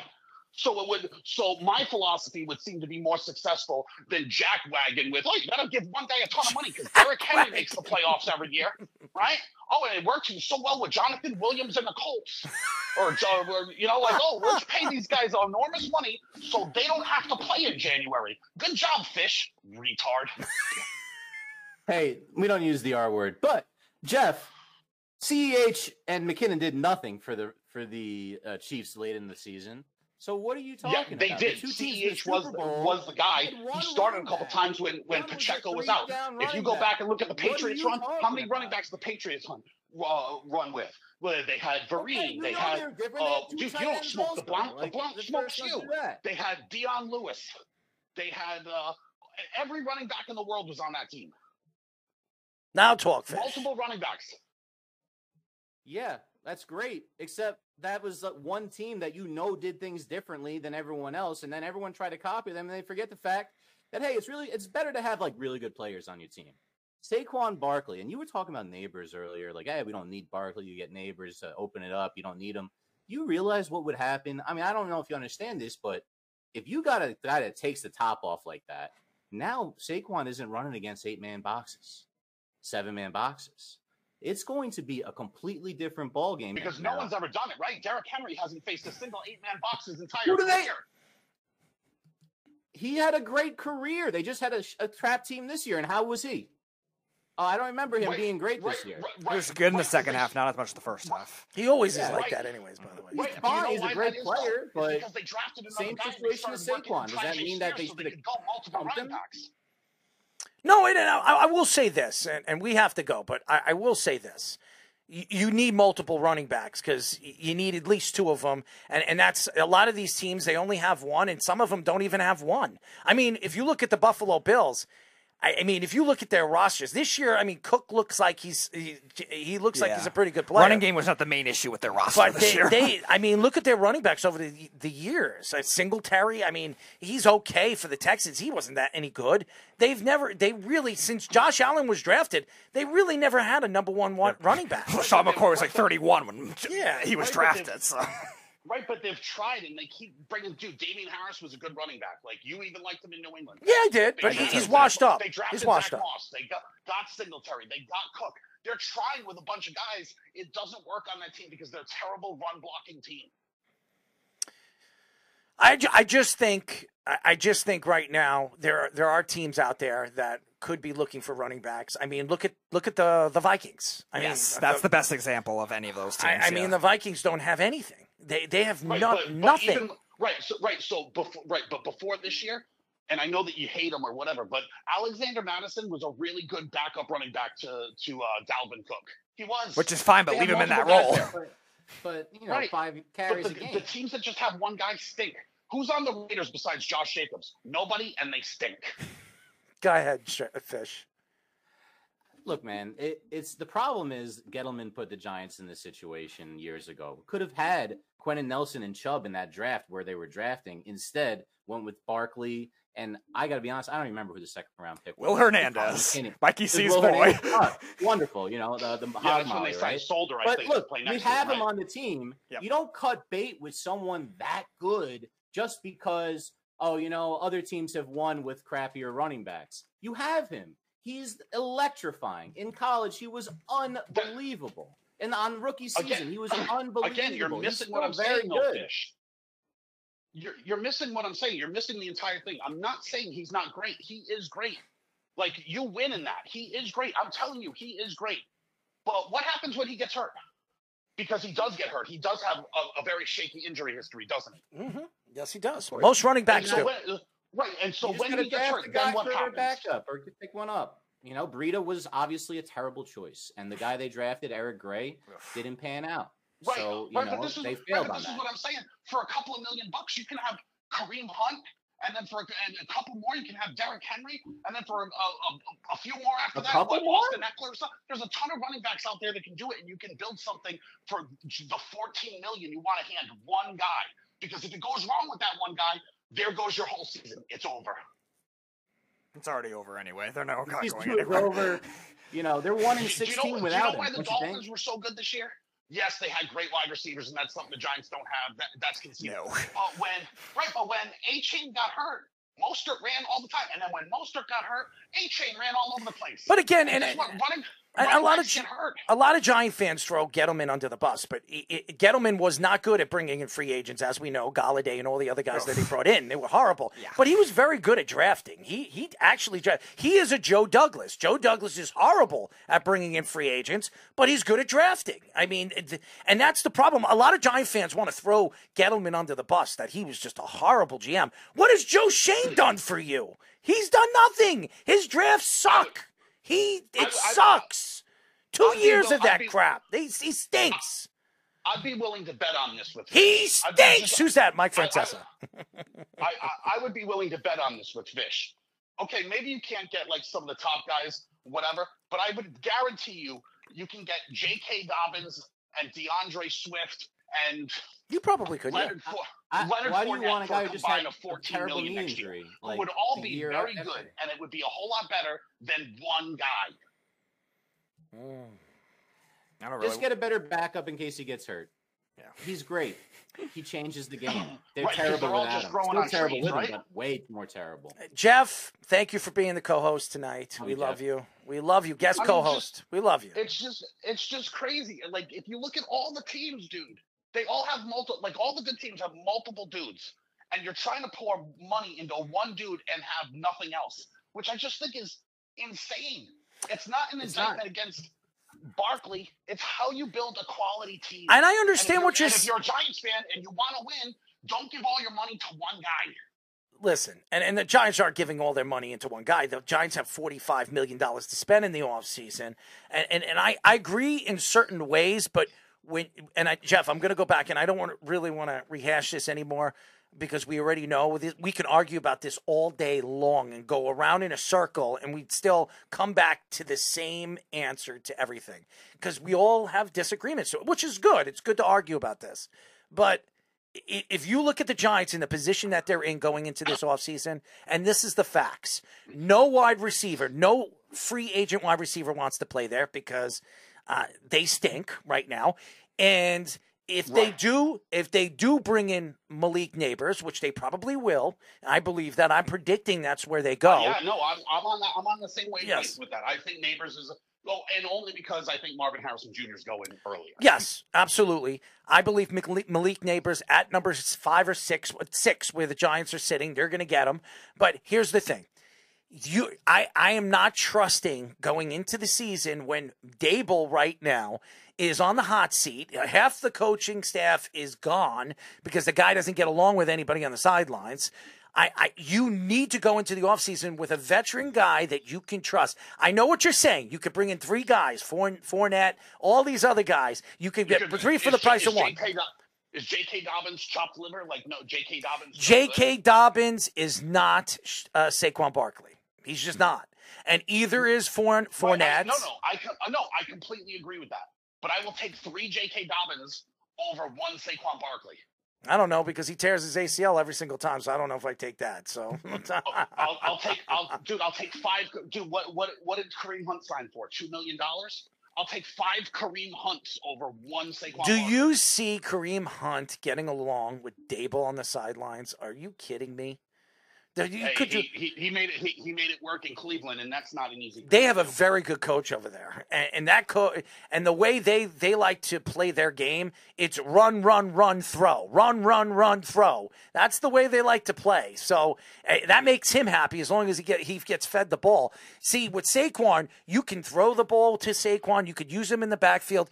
Kareem Hunt, what did they use him? What did the Browns use him on 3rd downs in the red zone? That's what they used him. That's not true. They did. did. true. They used He him a lot switched- like that. Ford No, was the he- first no, and no, second down. No, they split. No, they split snaps. And Yeah, switched they off did. Games. Trust me, as a guy that's a better, there were plenty of Kareem Hunt getting. Look, there was a lot of Jerome Ford games. Yes. That's true too. But they split work more than evenly there. I bet you if you look up their touches, they were probably dead even. I would agree with you, but it took a while. It took the last 5 to 6 games for it to change that way. When Nick Chubb got because hurt, all their quarterbacks died. They started 5 different quarterbacks, I think. or go look 4 at that. different quarterbacks. First, Speedy, go look that up quickly. How many touches did Jerome Ford have? How many touches did Kareem Hunt have last year? Because this past year, because that's interesting to me. That's a good statistic to argue, but I don't want to argue this. We can argue it another day because we got to go. But I'm just telling you. I would rather have. Ford if you told me, 204, you're gonna get Hunt J.K. 135. Dobbins and some of these other running backs that are free agents. Yeah, give me 2 or 3 or 4 of them. All right. That's great. What was it? Draft one. What was it, Fish?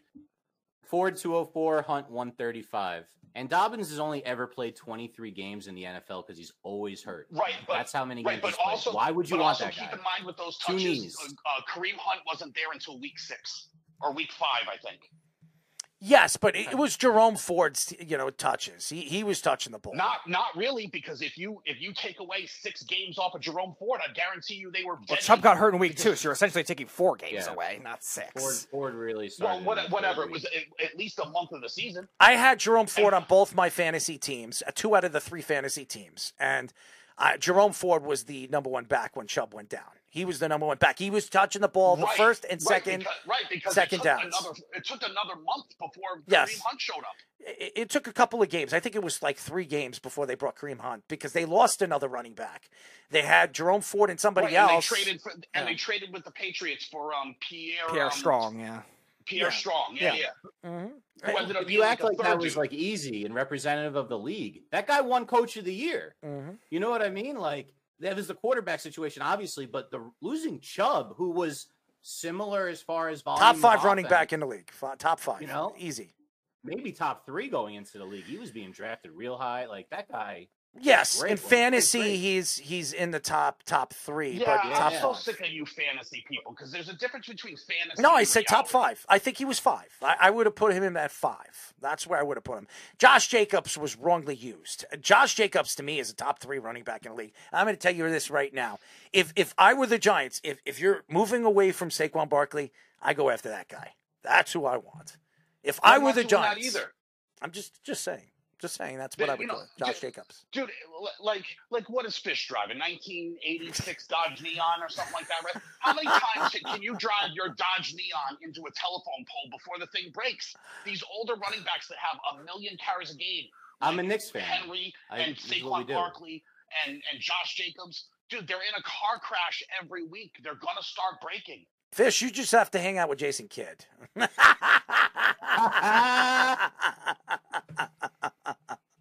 I know Man, Jeff we would. pulled up a couple of real abusive guys I played golf with today. Jason Kidd. We didn't even talk about the Hunt story at all either. We've been talking about him too. Listen, I'm just trying. I'm just trying to be nice. I played golf with Jason Kidd. I know you did. Yeah, Manhattan Woods. What a day that was. Holy crap. I'm sure. I The wonder. biggest fight I've ever seen. I'll tell you this right now. How big is Jason Kidd's head, man? Oh my God, that thing. Oh, is, he's got a big dome, but Oh. he's the kindest human being on the planet. I'm sure. I mean, he's got to The keep his day hands we- to himself. You know.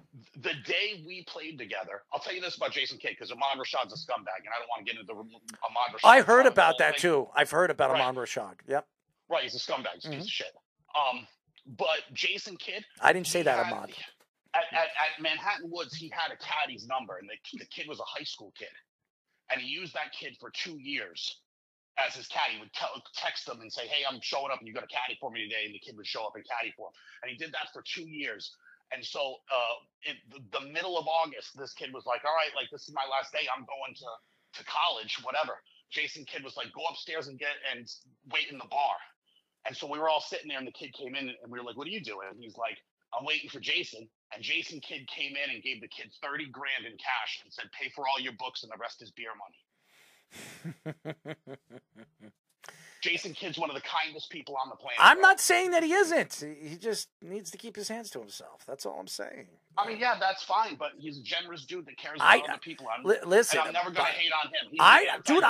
I loved Jason Kidd was one of my favorite players. Growing up, when he was drafted and when he played for Phoenix and then when he went to the Nets, I couldn't stand the Nets, but I loved him. I loved watching him and Kenyon Martin, who, by the way, was the biggest biggest number one bust pick in NBA history. That guy sucks, all right? You know who the best shooter on that team was, right?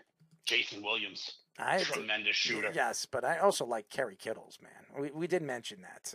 He's not even close to the shooter. No, but I like. And who did Kerry Kittles play for, Speedy? The Nets. No, but who did he play for in college?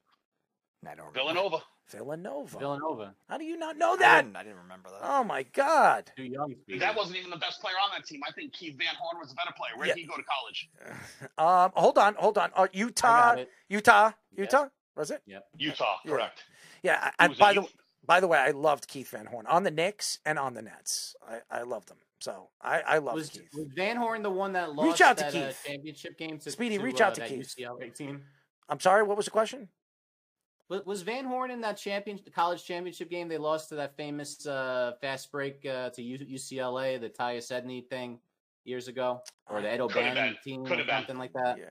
I don't think it was a championship game. I think he was in the final. Or it was Final Four. It was a Final Four game. Final maybe, Four. It was in the Final Four. Like They lost in the Final in Four. the game. Yeah, they lost in the Final Four. But that Tyus Edney bucket, I don't think was in the Final Four. I think that was a Sweet 16 game. Yeah, but I think it was Utah. Utah went to the Final Four, and I remembered that. By the way, I had Utah as my surprise team going to the finals, and they lost in the Final Four.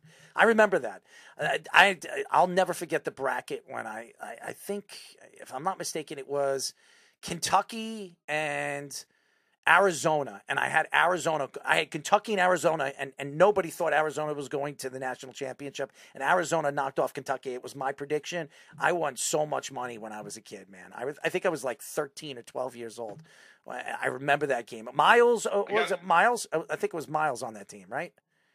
I think it was Miles, the point guard on the team. Yeah, Miles and Bibby. Yeah. It was Miles Simon and Mike Bibby. Yes. And yes. Some other joke.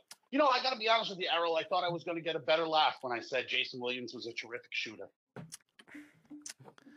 That poor limo driver, huh? Yeah, well, he's another one.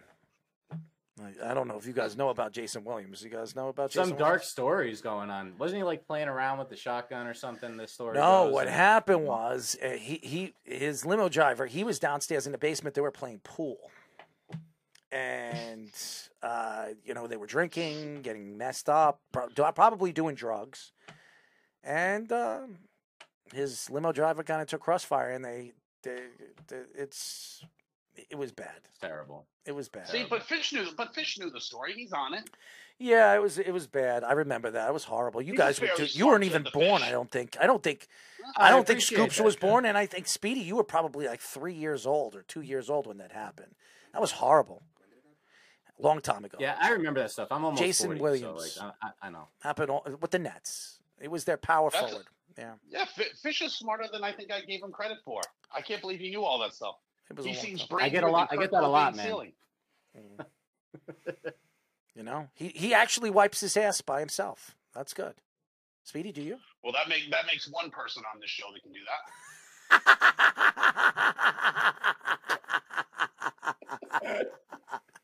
I wipe my own ass. I wipe my own ass. You know the beef.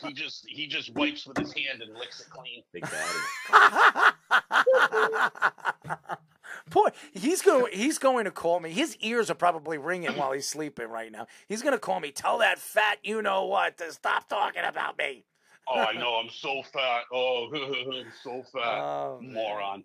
I'm not. That kid thinks I'm fat. That shows you how dumb that kid is. I'm so fat. Jeff, thank you for calling, bud. Thank you for joining us tonight. It's always a pleasure, so I can be here to tell the beef he's a fucking moron. Well, there it is. There it is, ladies and gentlemen. He loves to end a show with a bang. Did he ever? He was actually, listen, I love when Jeff comes on and he's actually a normal person because he has some good takes. He actually gives you some good takes. When he's and I'm not saying he's a homer on anything that he said, but when he believes himself to be right, like Patrick Beverley, a couple of weeks ago, he told me he's sixth man of the year. I said, "What are you on drugs?" And he said, "Oh, look at his numbers. He's having one of his best seasons." I was like, "Dude, his numbers aren't good. All right, he's a good defensive player. He's a good player. He's not a great player." So, but Jeff, he has some good takes, and college, as far as college basketball and college football, the man knows what he's talking about. He bets a lot. He follows these guys. College football. Now, he's been right on a lot of guys, and he's been wrong on a lot of guys, like Tony being one of them. Oh, the human joystick. This guy's going to be a star. Did you watch him in Florida? Yeah, I watched him. And look at him. He's playing on two teams. He's attacking both fans on both sides of the ball. I mean, the guy doesn't get along with anybody. And by the way, Jason Kidd's son, I forget his name, but man, he had a big head too, man. Jesus, man. I remember that. Oh man, he had like a big head, like a man's head on a little boy's body, man. That thing was huge. I mean, serious. I'm not lying to you, man. I mean, it's bigger than a basketball. So I'm just speaking the truth. But Jason had a big head. So I actually met Jason Kidd at a golf tournament. I wasn't playing golf, okay? I'm not trying to pretend like Sean Smith that I'm a pretty good golfer, okay? Because I don't play. I should because I'm competitive. But I was at a golf tournament. I was doing interviews, and Jason Kidd was playing. And Jason Kidd's actually a pretty good golfer, actually.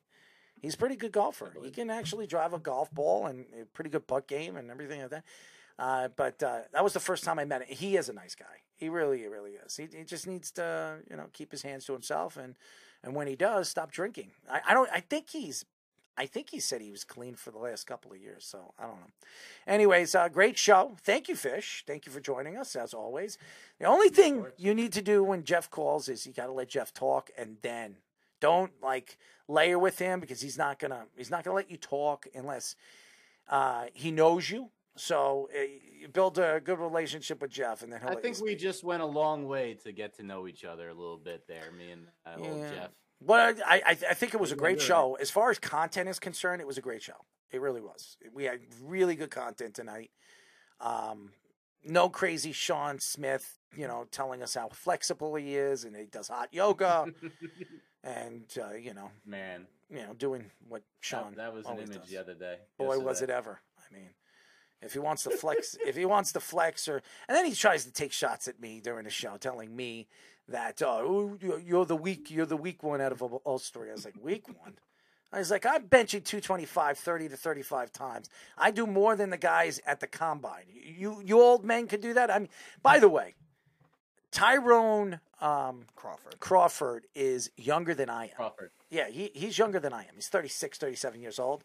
And Sean, who says I'm a little bit older than him, Sean Smith is only a year older than me, okay?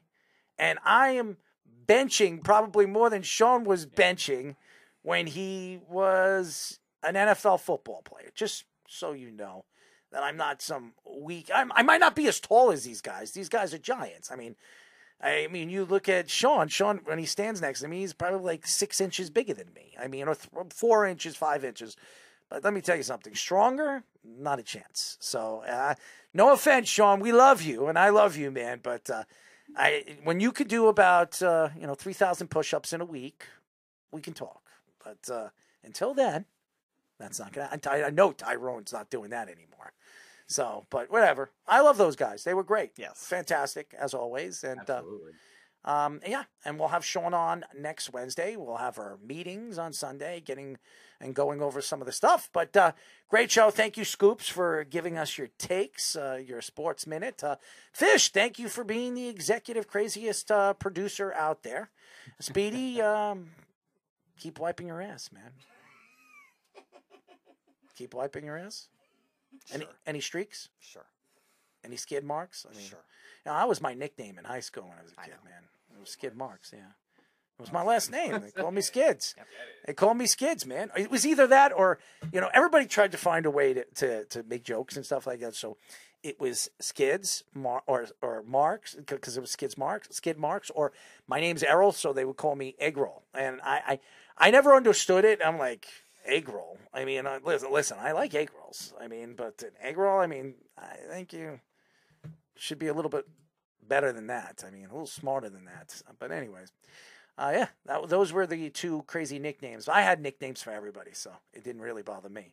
I had worse nicknames to give to people, so I definitely knew how to dish it out too. So just so everybody knows. Anyways, great show. Thank you to all the fans. Thank you to all the downloads on Apple Podcasts and Spotify. 73,000 for all the fans out there. Thank you. Keep downloading. Keep being the crazy fans that you are, and keep checking us out. YouTube, we have a new way of putting up our stories, our shorts. We're going to be on top of that, right, boys? Speedy, Aaron, Mr. Fish. So we're going to start building for all the fans out there that are following us and listening and downloading us. If you listen to the show all the way through, guys, subscribe to us. Subscribe to us on YouTube at Sports Loudmouth Show. Okay? At the @ Sports Loudmouth Show. Okay? That's all I'm asking you guys to do. Subscribe to us. Don't be lazy, okay? It takes 5 seconds to do it. I mean, seriously. Speedy, you're really hurting my feelings. Yeah. You're hurting my feelings, man.